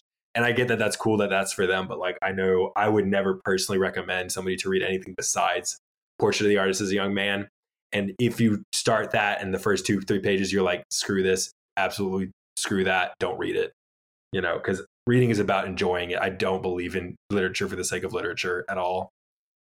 Which is why I enjoy Melville. You know, just surprisingly. Yeah. Melville nailed down like ambient writing in a way that's very important, I think. Yes. Montreal's full of a very kind of boring alt-lit writer that they just put a bunch of Wikipedia facts in their books, and it's terrible. And it's like, don't explain things. And I like that everything you lead into, you're just like, no, I just said that because it's cool and whatever. And that's like, that's what it should always be. Yeah. Well, I guess I'm setting rules now. Well, that's the problem with my first book, though. So many details, and so the prose was too thick, too many adverbs. If there's more than one adverb on a page, that's a bad writer. I've probably done that, so I'm going to fall into that category. But if we can get rid of adverbs for the vast majority of all writing, I think that we would streamline most books and make them a lot more readable.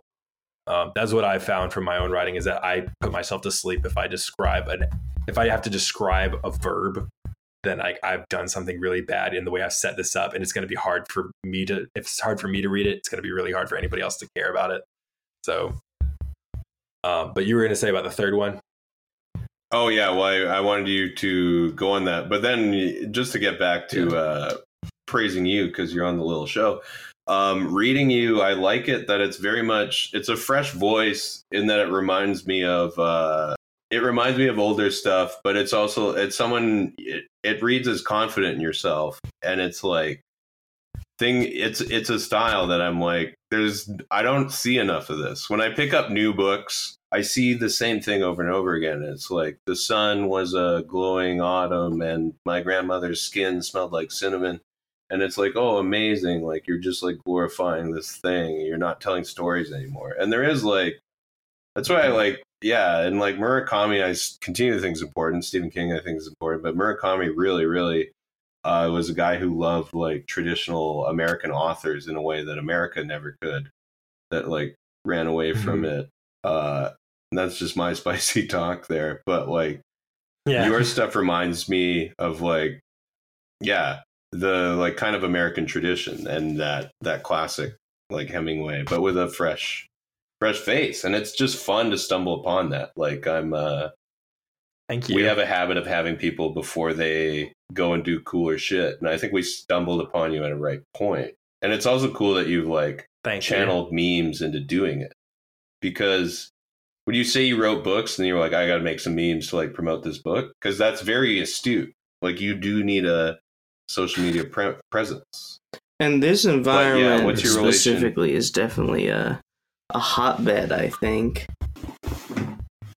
Yeah, it's not the hugest numbers, but people are generally like thinking about things and caring. But when you brought up, and so yeah, I'm segueing away from the third book, but we'll get back to that. No, that's fine. Because this is important to touch too. Because you had you finished a book and then you found Theorygram on Instagram? Like you were used to seeing people's brunches and then you're like, oh, what are these weirdos doing? Or what's that? How's that play in? So I guess I got into Theorygram because I would become interested in philosophy through YouTube, and you know how the internet's all connected. I'm pretty sure that's how it stumbled across my algorithm. I'm sure.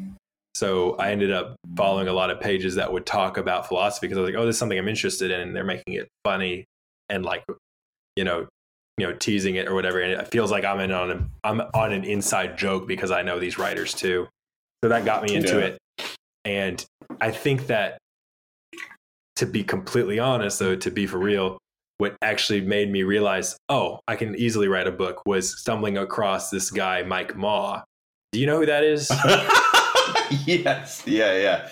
Harassment architecture. So Mike Maw, yes, harassment architect. I haven't read. What's your opinion on it? I've read Bronze Age Burger. Not worth the read. Yeah. Great cover. Looks good visually. Great cover. The artist who does the cover, I know his Instagram handle. I can't remember off the top of my head. He's a great artist. And I think the marketing was great because it was so vague and it was so like, read this book. And it turned into a lot of anachronistic stuff about scary clown, racist, not cool, not my thing. Bothered people. Boo. So is Mike Maw Chinese? I always assumed he was. He's a white blonde guy who wrote for Breitbart for a couple of years. Like I continue to say I'm fascinated by Steve Bannon. I don't condone Steve Bannon. But as like a fat, loud slob who was in the Navy, and he's a total grifter charlatan, but he's fascinating. He's an Adderall addict for sure. But that was all like, there was this point where I was like, oh, only the right are doing any like self-published literature shit. And then like Breitbart was pushing it. And you get all these lazy morons that just like quote Evola and Nietzsche, and it's very empty. But I took it as a card-carrying leftist pinko. It's just like everyone should be doing this, regardless of politics. And like my favorite's like Lindy Man has an awful book that I'm trying to get, but it costs $100 because it was so embarrassing. He deleted it because everyone was making fun of him.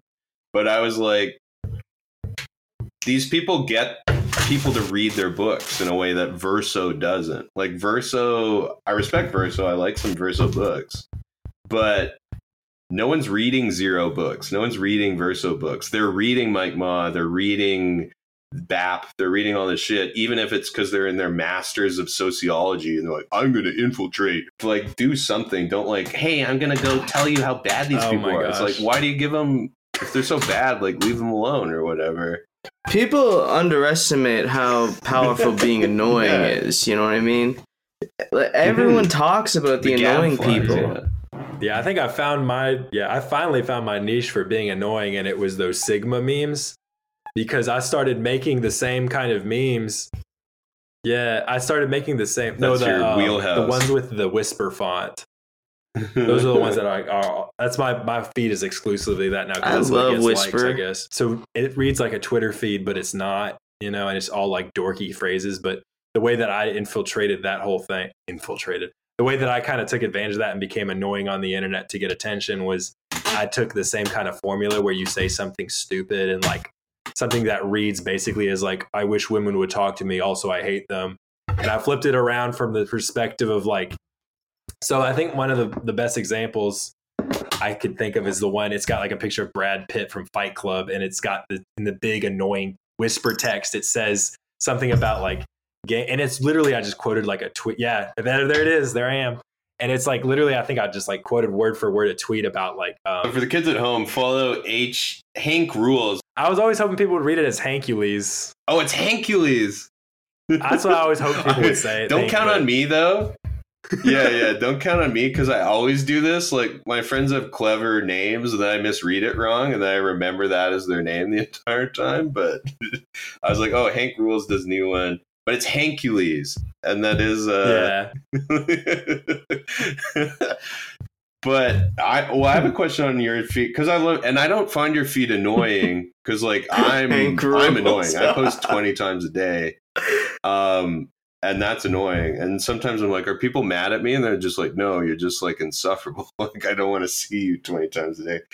But you're like, you post when you have a really good dinger, which explains like your success, and I respect it. And I also see it as like.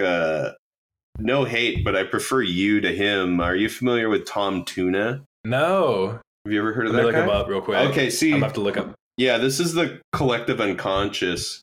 Because he posts more like quote-unquote dime square people, but it's the same concept, like text. But it'll always be way more niche in a way that anybody who gets his are like, I care about things that aren't important. Tom Tuna, come on the pod. Tom Tuna toss salad. Is that what it's called? Yeah, that one. Yeah. Oh. Yeah. And it's always, people have told me, like, you should talk to this guy. And I'm like, yeah. I'll make him mad first, and then I'll talk to him. Don't trust him. He does the and others feature. He does it so that he hides his likes. So he hides his likes. Don't trust him. So, like, if you go on there, if you look at his thing, it's such and such liked it and others. So it's like, does he have fake? Does he have Does he have a bunch of bots following him? All the buckle fat jokes. I'm just playing though.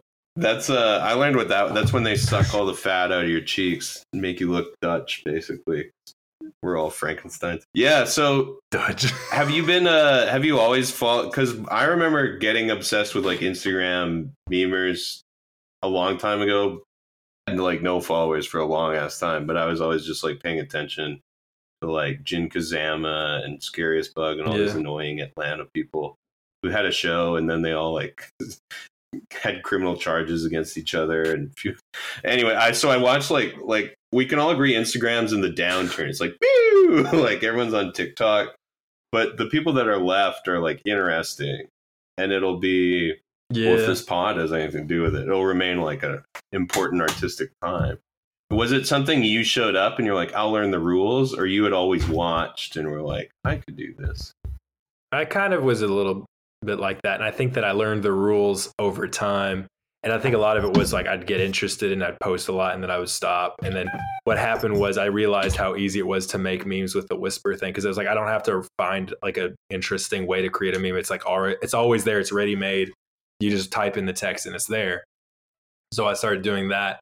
And at first it would have to do more with like the niche audience that I had, or to have to do with writing, because I was trying to advertise that I was a writer at that point. And it became more like, I realized like, if I could just post one that's really funny, like literally the biggest one, the most likes I've gotten was on one that I just copied and pasted a tweet that I thought was funny over an image of Christian Bale that made sense to it. Because it was like him with a dog and a cat clearly watching TV or something. And like, it was something about like how, sorry, babe, like I can't make it tonight. I have to watch a YouTube video that's 4 hours long about something I don't care about. Right. And about something I've never heard of. Yeah. Yeah. It's got like 600,000 likes right now. And so like, ooh, yeah, I know, like stuff like you post something like that, you just never know what the algorithm is going to pick up and what people will like. And so stuff like that will stick out. And then like some of the ones I think are more funnier than I thought about more. Like I was annoyed because I posted one with Dean Norris, the guy from Breaking Bad, the scene where he's on the toilet and he finds something out. And it's like, the bald guy. And I was like, the caption was like, I'm just like him for real, because I also have deep realizations while I'm on the toilet and reading. So I thought that one was funny. It only got like about 1,000 likes. So I was like, whatever.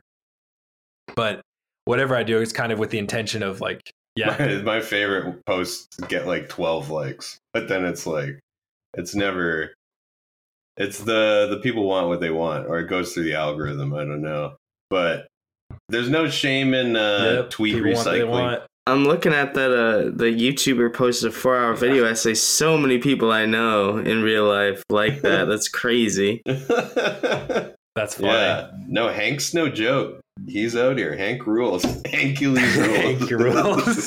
that can be your backup. Like Hank rules. And maybe if it's not taken. It took me years. It took me so long to find that handle because I didn't want to pay somebody for a handle. Yeah. Oh, are they selling? You looked into that, like the market of buying them after I didn't want aftermarket to buy kind of one, thing? but I was trying to find something that involved my name that would be easy to remember and didn't have any numbers in it. And it took me forever to finally realize that, like, if you add an E in Hank and then you put Ulysses at the end, it's not taken. So I was like, screw it. Maybe hopefully people will recognize that, because that's what gets people to follow. I feel like it's always about the aesthetic. It's about like having like a professional looking account that looks like it deserves the followers it gets, and having a consistent feed you post every day, even if it's not that great. People will just follow. I searched Hank Rules, and it's run by a guy named Mike. It's fucked up. Mike it's reversed, but that's stolen valor. Fuck you, Mike. Stolen 35 valor. followers. My brother's name is Mike. That's funny. Maybe it's him. Yeah. Well, fuck. No, this guy's Mike Powell or something. What about Hank I like the underscore. It always like frees it up, but that's a decision. So what is Hank? No, they have Hank Rules on. Yeah. Who's this asshole? 32 followers also. It just says the life of Hank. He's living a good life though. He like lifts weights. He's shirtless a lot. He has some trophies. Good for him. But yeah, Haenkules is right decision. I love my health. My fellow Hanks are always doing good. Yeah, I was gonna say Matt had a name I really liked. I mean, the Betaverse pod is good too. You used to be various human beings, human and that was shaped very beings. iconic too. Right, that was Yeah. it. I feel like I browsed that account at least once. Possibly. It's deleted now because I don't even know what the fuck I posted that broke the rules so bad that they deleted me, but Oh yeah. I was gonna ask this: do you get flagged? Do you get reported ever? Have you ever had the Once in a your blue post moon. was There was taken one down? time I got flagged There was one time I got flagged repeatedly because I kept trying to make a Taylor Swift meme, but it was the day that her album came out, so nobody liked it. Oh, and she gets People special were reporting it. protection. I tried to post it like 3 times. Was because I'm sure I put hashtag in it. I always use hashtags back then, and so I still do kind of. But I used the hashtag Taylor Swift, and so people who liked her obviously like reported the shit out of that because it was sort of inappropriate. So I deserved that. That was wrong of me. I'm sorry, Taylor Swift. Yeah. You didn't deserve whatever Kanye did to you that one time at the award ceremony. You didn't deserve that. You know. Anyways, but yeah, like I've gotten flagged before, but usually it's like I can get it untaken down because it'll be something about like, oh, you made fun of French people. It's like, I'm sorry, like Instagram's not going to defend the French people, so I'll get it taken back up. Or there was one time I posted a nun holding a weapon, and so they tried to say it was against the guidelines. I asked them to review it. Yeah, something like that, because it said something like I got my shooter, like I have shooters in these streets or something like that. So but like they let it go back up, I guess, because it was so innocuous. I generally am like, because all my shit just sounds like someone who had a very bad concussion is trying to like explain themselves to the world. So I don't usually get in trouble. So I'm always surprised when I do. But I did one that I said, I found it very funny to say that the band Death Grips is one guy who is like the lead singer, which but I typed it into AI. I'm like, Death Grip's doing something, and they make it look like the guy, like the lead singer. So I'm not the only one who thinks this way. Robots think this way too. But I said, if I were Death Grips, I would do a show and fire bottle rockets at all those kids who came to see me, and it got flagged as inciting violence. So I challenged it, and I won, and they put it back. So always challenge it, kids at home. But I think I got flagged for always like supporting hateful organizations because I posted some picture of like a fucking Pokemon wearing like a Nazi uniform that was clearly drawn by like a fucking 2-year-old and like crayon and shit.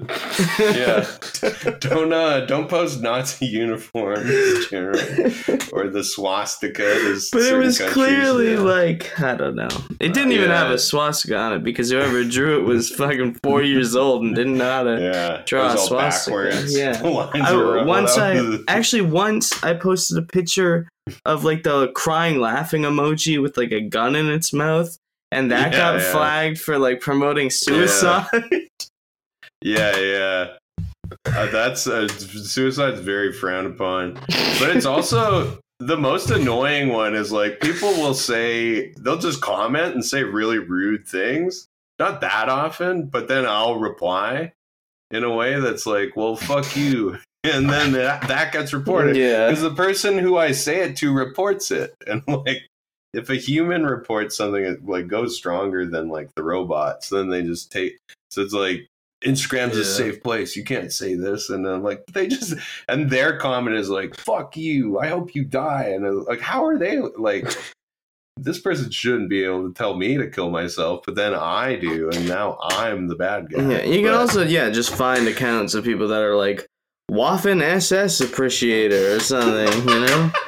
And they're like, oh, I just love history, and they're like, here's the heroic I'm a history enthusiast. Yeah, here's the heroic fucking Heinrich Himmler, gosh. who's my personal hero. But as long as they're not saying anything like, I don't know, any bad words or anything, Instagram's like, that's fine. But I post one damn picture of a fucking Sonichu. Pikachu in a SS uniform, and everyone loses their damn minds. Fuck the Waffen SS, by the way. Sorry, Waffen heads out there. But, it was just a bunch of teenagers high on meth. They weren't even very good at being soldiers. Soviet Union did way more badass shit, and Stalin had killed all the good generals. So that was just like balling with pure grit, man. Yeah. They got it out the mud. Absolutely. They didn't even have guns or shoes. Like they just figured it out. So. No shoes. It was the Wild West, man. Run around fucking unarmed, barefoot. These Nancy boy Germans with all their technology, and the Soviets like, nah, we win. Yeah. But. Yeah, fuck the Germans. The Germans never would have won. If you ever look, they were just too high on meth. So many fucking nerds are always like, actually, if they were so close. Yeah, like, no, they fucking weren't, bro. They were so close. I love that one. What are they going to do? Just impose just fucking... 4 more years, and if America and England joined them, they would have won, but... And the rest of the world would have given up and just... been like, fuck it, we're German now. Everybody else would have just fallen for it. But I was gonna, because then that you brought in. Are you a Philip K. Dick fan? Where not to just, but now it sounds stupid because I'm like, because he did the like Man in the High Castle is cool. Where he's like, what if he won? And then, is that? I'm not saying it's like where you got the idea, but were you thinking of that when you did like the Spain concept? But I mean, there's like a lot of like fictional things, or is Spain it's a different Spain. No, I didn't think of that, but well, it's more like just like maybe something bad happens the next few years because climate crises and wars and stuff, you know, and just like it could come up, it could happen. The idea was that it would happen somewhere around like 2025 or something like that, you know, which by then I'm sure we could come up with a bullshit war to send. And Southern Europe, you know, that makes sense as a spot, you know, if you're gonna have like climate migrants of some sort fleeing the equator and whatnot. I wasn't too worried about the details. Well, now Japan. Absolutely, that's the sort of, that's for nerds, you know, that's the sort of nerd shit. People, I don't know, people that complain about like those sorts of things, and like people that get too focused in plot instead of getting, you know, paying attention to the actual story being told. Yeah, I feel that. Yeah, I feel that. What's your reception been though? Have those communities interacted with you? Like, you mean the ones that who are coming to your like history buffs, war buffs, like your readership? Are people interacting? Is it a situation where it's just like the books are selling, but you don't really hear from them? It trickles in because I hear that a lot as well. Or have you engaged? Yeah, with literary community, like, is it positive? Is it always very positive? No, I have a lot of very positive interaction with it. The stuff that trickles in, it's people who find it worth communicating back to me about the book. And 9 times out of 10, if it's worth a personal interaction, it's because you actually finished the book, and you won't finish the book usually if you didn't enjoy it somewhat. So I have a lot of very good positive feedback. One of the guys who first read it, who I knew through Instagram and all that, was super positive. He told me that it like hit him at a spot in his life where it really resonated to him. And there was another guy who I want to say used to at some point be a part of that community, the whole Mike Ma thing. And I think he's fallen out of it, you know, praise God for that. But he reached out to me. He said that this is one of the most unique things he's read in the last, you know, several years. And he's surprised it came out recently. It's always super positive. I love hearing from people who've read. If you've read the books and if you want to like reach out to me and let me know what you think. If you have criticism or otherwise, feel free to let me know, because if you have genuine criticism, that tells me so much. And like, you don't have to cut it. Let the damn people. I don't know. People are too busy playing Civ to pay attention to the actual words coming out of our mouth. People are too busy playing the damn fort. People are too busy playing dice. Just In the alley. them bones. Yeah. Kids at home, don't play dice games because it's very easy to die. No worries. I hope it's everything's good. It's not like are we destroying the household here or? Oh yeah, no. I just wanted to make sure. Yeah, I just wanted to make sure everything was okay. Explain to her how important this is as a medium. But no, and I have to reiterate this because I was very pleasantly surprised. Like we've been quote unquote friends on here for a while, but I was like, yeah, the book's cool, amazing. Like the cover, everything's very professional, and I hate that it's taken us doing the pod for me to get around to reading it, but I'm like, holy shit, this is like a really good novel. Like it's very, very good. And my expectations on self-pubs are low. Not that I don't think I expected it would be good, but I'm like, yeah, this is good. Like I'm not very worried at all that this won't like get steam. And so this will be a feather in our cap that we had Hank Ellis on early. And it is like, it's so well done, and this is where you belong. So I do think God chucked you out of the Marines. Yeah, when you said 1 second, you gotta. Oh no, Matt said 1 second. But then, so how about like publishing it? Like, how did you go about self-publishing it and formatting and whatnot? Just through Kindle Direct Publishing. Wow, and you did it all yourself? So, you edited it? Yeah. So the editing, yes, edited. Cover was myself. I used some stock photos, and I had to like kind of not deep fry, but I had to really like find ways to edit it into the image that's there. The formatting was really, I wish I had done a little bit of a better job. I forgot to justify both sides. I know you probably noticed the run-ons there, which hopefully not too noticeable. But I did all of that myself using pages. You're very hard on yours. It's probably the Marine mindset, but like it's very much more professional than a lot of stuff I've seen. So yeah, it's very good. I hold it up there. Thank you. Yeah, but I did all that myself, and then like we've had Academic Fraud on, who's someone I very respect. They're very talented at all aspects of book craft, and they're very anonymous. But when you delve through the cracks, they're justified in like being as good as they are at what they do. So everybody shout out Academic Fraud. But I'm happy that like all literary people we've had on are very talented.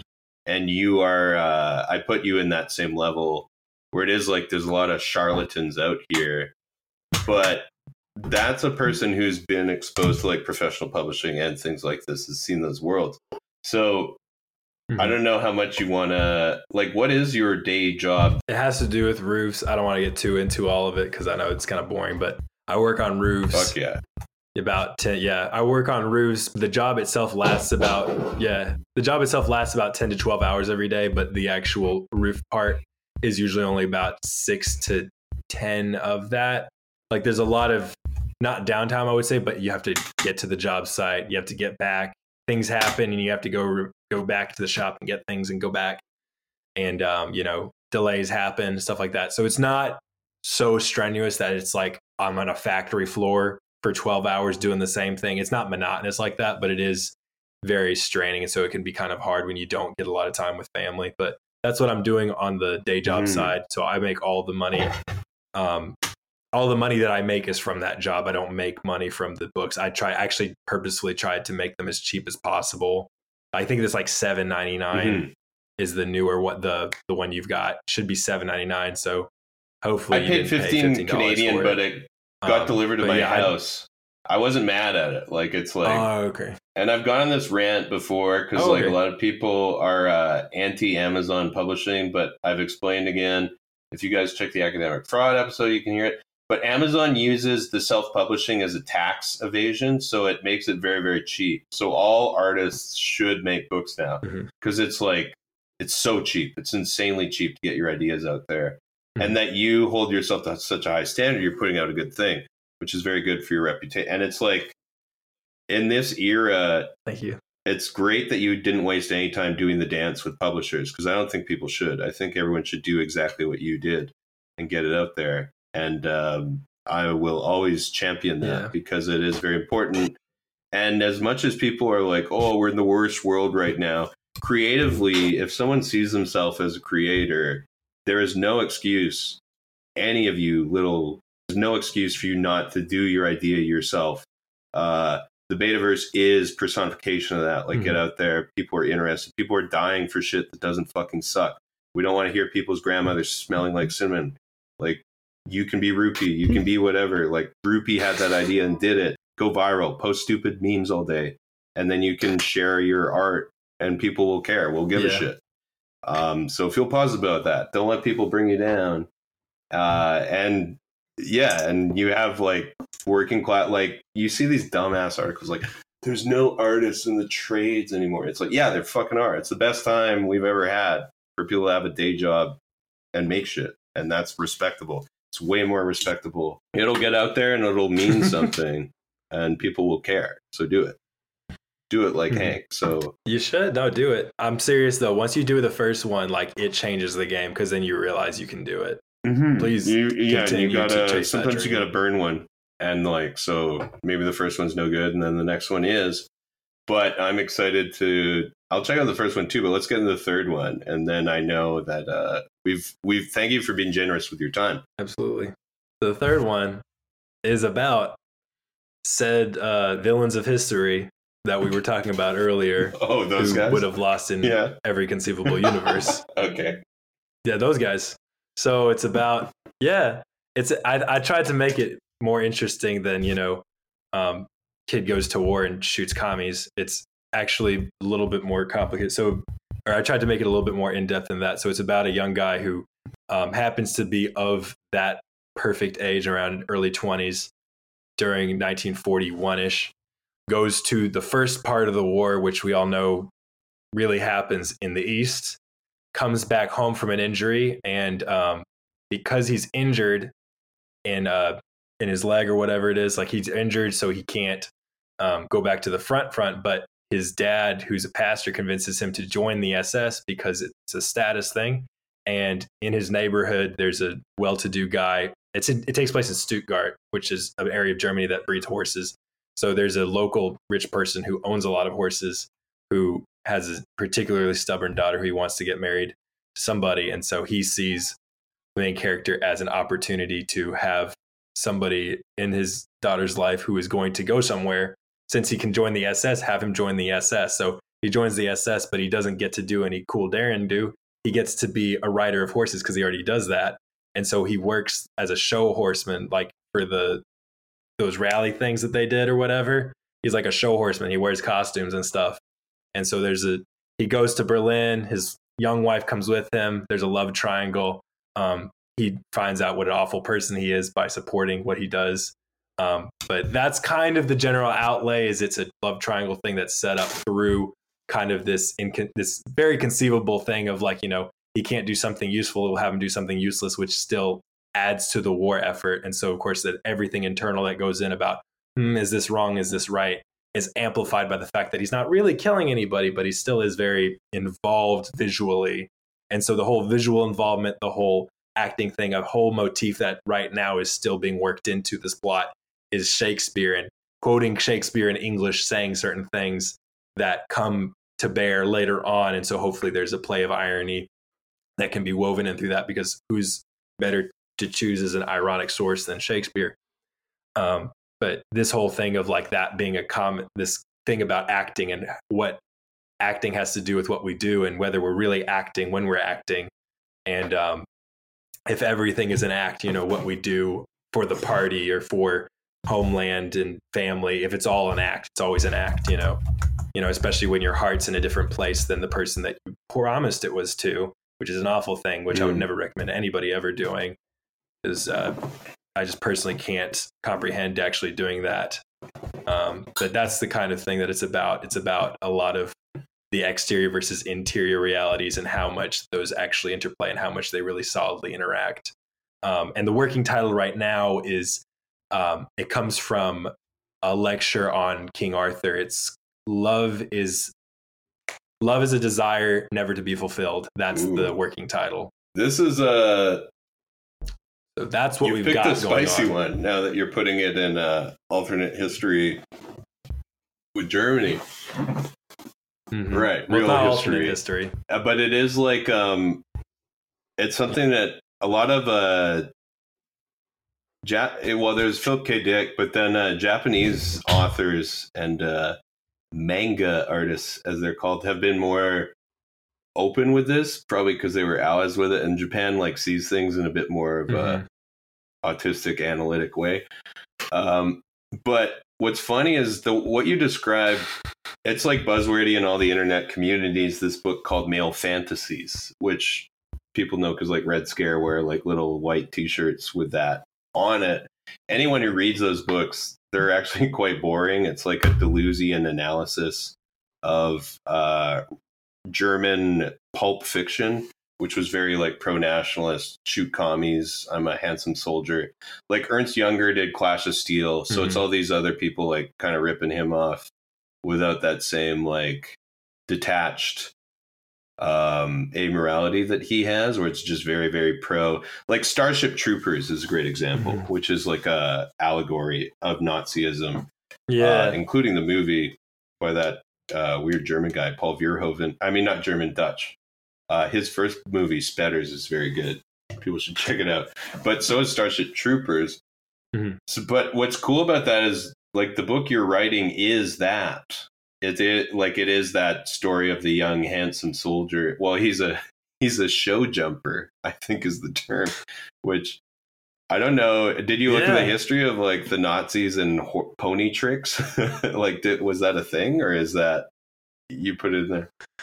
I did a little bit of research, but I realized I didn't really care, and I wanted. That's the best way to take so that. If if that makes it my thought is that you will wake up those ghosts, as that you would wake up the what he unleashed was the spirits of nationalism. Like all those weird German fans, the Germophiles, are going to find you, and like it'll be interesting. I feel like you'll get a lot of interaction with that book.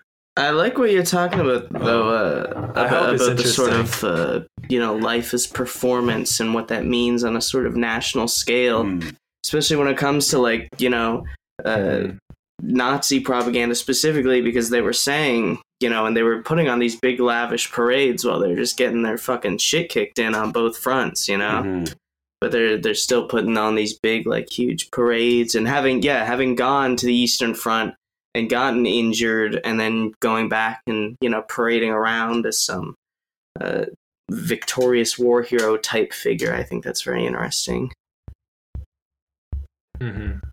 Yeah. And I think what I like most about, I think what I like most about the character that I've created about him so far is that he's a liar, which I think if you're going to write a character from this, you should at least have something terrible about him, which that's one of the terrible things. He's just a constant liar. And so, but it can be endearing sometimes. I think you need to be able to have you're going to have a main character be a bad guy. He has to still be endearing. And so the idea of him being a storyteller, when he's trying to win over the love of this girl from his hometown, who's always looked down on him because he was never within her class, right? And then what you have happened in Germany, this is another history thing that doesn't really matter if you just want to read the book, you don't need to know this, but you have this time where there is a pseudo revolution happening, where there's a pseudo class, almost like working class is being exalted in a pseudo way. It's not really, but within the party, ostensibly working class people are now great, working class, that's awesome. And so like, in trying to be endearing to this girl, like he is asked by one of her little brothers about his wound and how he got it. And so he has this lavish storytelling about the gigantic Russian brute who comes up from behind him and they're fighting in the dirt. And, he throws dirt in his eye and he does this thing. And then finally, like those sisters had enough. He's like, okay, you need to stop now. No more stories like this. But I think that my main goal now at this point as a writer, as I continue to write books, because I think I'm just going to continue to write them, whether they make money or not, is to try to find ways to make characters very true to life, very bad the way that bad people are. And most people are just bad in general. And understanding them through a lens of like, people like this did live, and there probably were really people who tried to make what they did endearing, knowing full well that they were horrible, horrible people. And, you know, because in the post-war period, if that did happen, it could have only happened at the time that I'm trying to write about it, because at the post-war period, it's unthinkable to talk about, you know, as it should have been. Is the story he tells true, or is that evidence of his unreliability as a narrator? Just out of curiosity. That's a good question. I haven't thought about that yet. So it's open to the probably, because I would assume so. Reminds me of there's the Roberto Benigni movie Life is Beautiful, where it's him and his son in a concentration camp, and he's convincing his son that everything that's happening is a game, which won like a bunch of Oscars. It kind of didn't. It have faded out of memory. Jim Jarmusch has Coffee and Cigarettes. The Roberto Benigni's in it. I think Roberto Benigni's great, but a lot of people, like, in hindsight, hated on it. Probably because it's like a challenging subject or whatnot. But that too, even that description, once again, it reminds me of this, like the Male Fantasies book, where it is these descriptions of the Cavalier. Like this, and Britain had the same thing with like their wars. There's a hero named Flashman and shit, and then like the way we see it now is the Marvel universe, but it came out of these like nationalistic identities, and Marvel is like the worst thing in the world. But I'm not saying, but it's like it's cool because it touches on this like history of pulp novel, and like this swashbuckling novel. But I'm excited, and that's yeah, I expect that one to get a lot of attention, positive and negative, just from like the context. I hope it. But you do want controversy. Controversy always works. Well, if it helps though, what I hope will piss people off, the wrong people who get attention about it, I hope it'll piss them off that I am actually Jewish on my mom's side. So that's the only side that matters. That for what you will, because that can be yeah, exactly right. No, but like that's. People can get really like pissed off when they find something that they like, and then they find that out about them, and seeing their reaction to that is awesome. Did you, hopefully that prevents people from thinking that I don't know what that is. Is that a website to find ancestry? Birthright is when, if you're of Jewish descent, you can go to Israel for a free trip, and you get to ride water slides and shoot machine guns and stuff. I think. I'm not interested. Not interested at all. I would go on it. I'm not allowed. I gotta figure out how to fake it. Sounds fun. Free trip, water slide. Love water slides. If you want to use, yeah, I could use your credentials. Yeah, Haenkules. Absolutely. I think we should. I'll go. My family knows their history. We should support this. This should be the next move. We'll send Matt goes to Israel. Send Matt to that Israel. Could be your new account, Matt. Matt goes to Israel. Send fake Jew to Israel. These old bones can't handle that heat in Jerusalem, but Matt goes to Jerusalem. Same. You need to get off Newfoundland. Absolutely can't handle that. You gotta go to the real. Absolutely. Go find the land of your ancestors. I think I said in a I'm not going to go back to that, actually. I'll leave that where it is.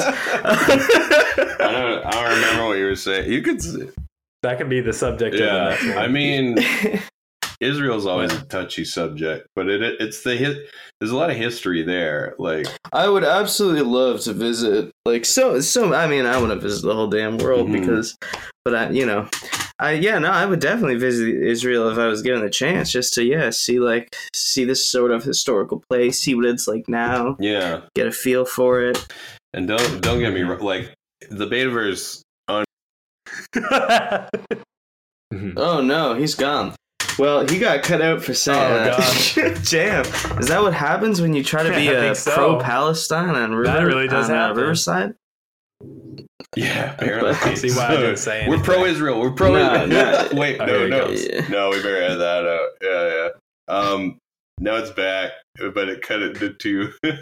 It does. Riverside listens to certain words. I won't indulge conspiracy theories, but I'm just going to say it's referring to a very specific river. Yeah, I don't know because people are just born in Israel and they have no say over it. Same way you're born in Australia or Canada. Like, Canada and Australia are like Israel, we did a bunch of bad shit too. Yeah. And, well, you got a whole Bible talking about what the Israelis used to. They certainly weren't that nice 5,000 years ago. They killed a bunch of people. But that's just one of those things. I don't think we'll solve it. on the I honestly, man, drop me off in Israel. I will have this shit solved. All right, we'll start the GoFundMe. Maybe like Pat. We were talking to Patrick on about List, and he said they had nobody on Patreon until they started. They wanted him to go to Jollibee in California to eat a weird sandwich, and they got like a bunch of people supporting it. So we need to send Matt to Israel. Hey guys, figure some shit out. Hey guys, I'm so sorry. This has been really great. You have to go. This has been really great, but I do have to go. Yeah, no, it's getting late. No, that's absolutely fine. I was just about to say the same thing. Thank you so much for coming on. Yeah. Thanks, Hank, for taking the time. Everybody, check out Haenkules on Instagram. Oh yeah, so it's Haenkules, Haenkules on Instagram. It's just that. So you can follow me on there, and then there's going to be a link tree if you want to go look at the book. The book is called An Argonaut Sails for Jerusalem, and coming soon, hopefully within this year, 2023, we're going to have that third book out. Love is a desire never to be fulfilled. So I will be looking forward to releasing more of that to all my wonderful followers and you guys out there in the Betaverse. Thank y'all so much for Betaverse. Betaverse. Betaverse. Betaverse.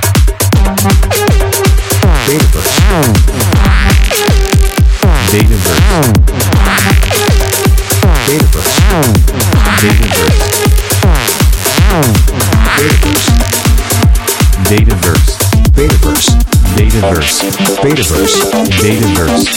Betaverse. Betaverse. Betaverse. Betaverse. Betaverse. Betaverse.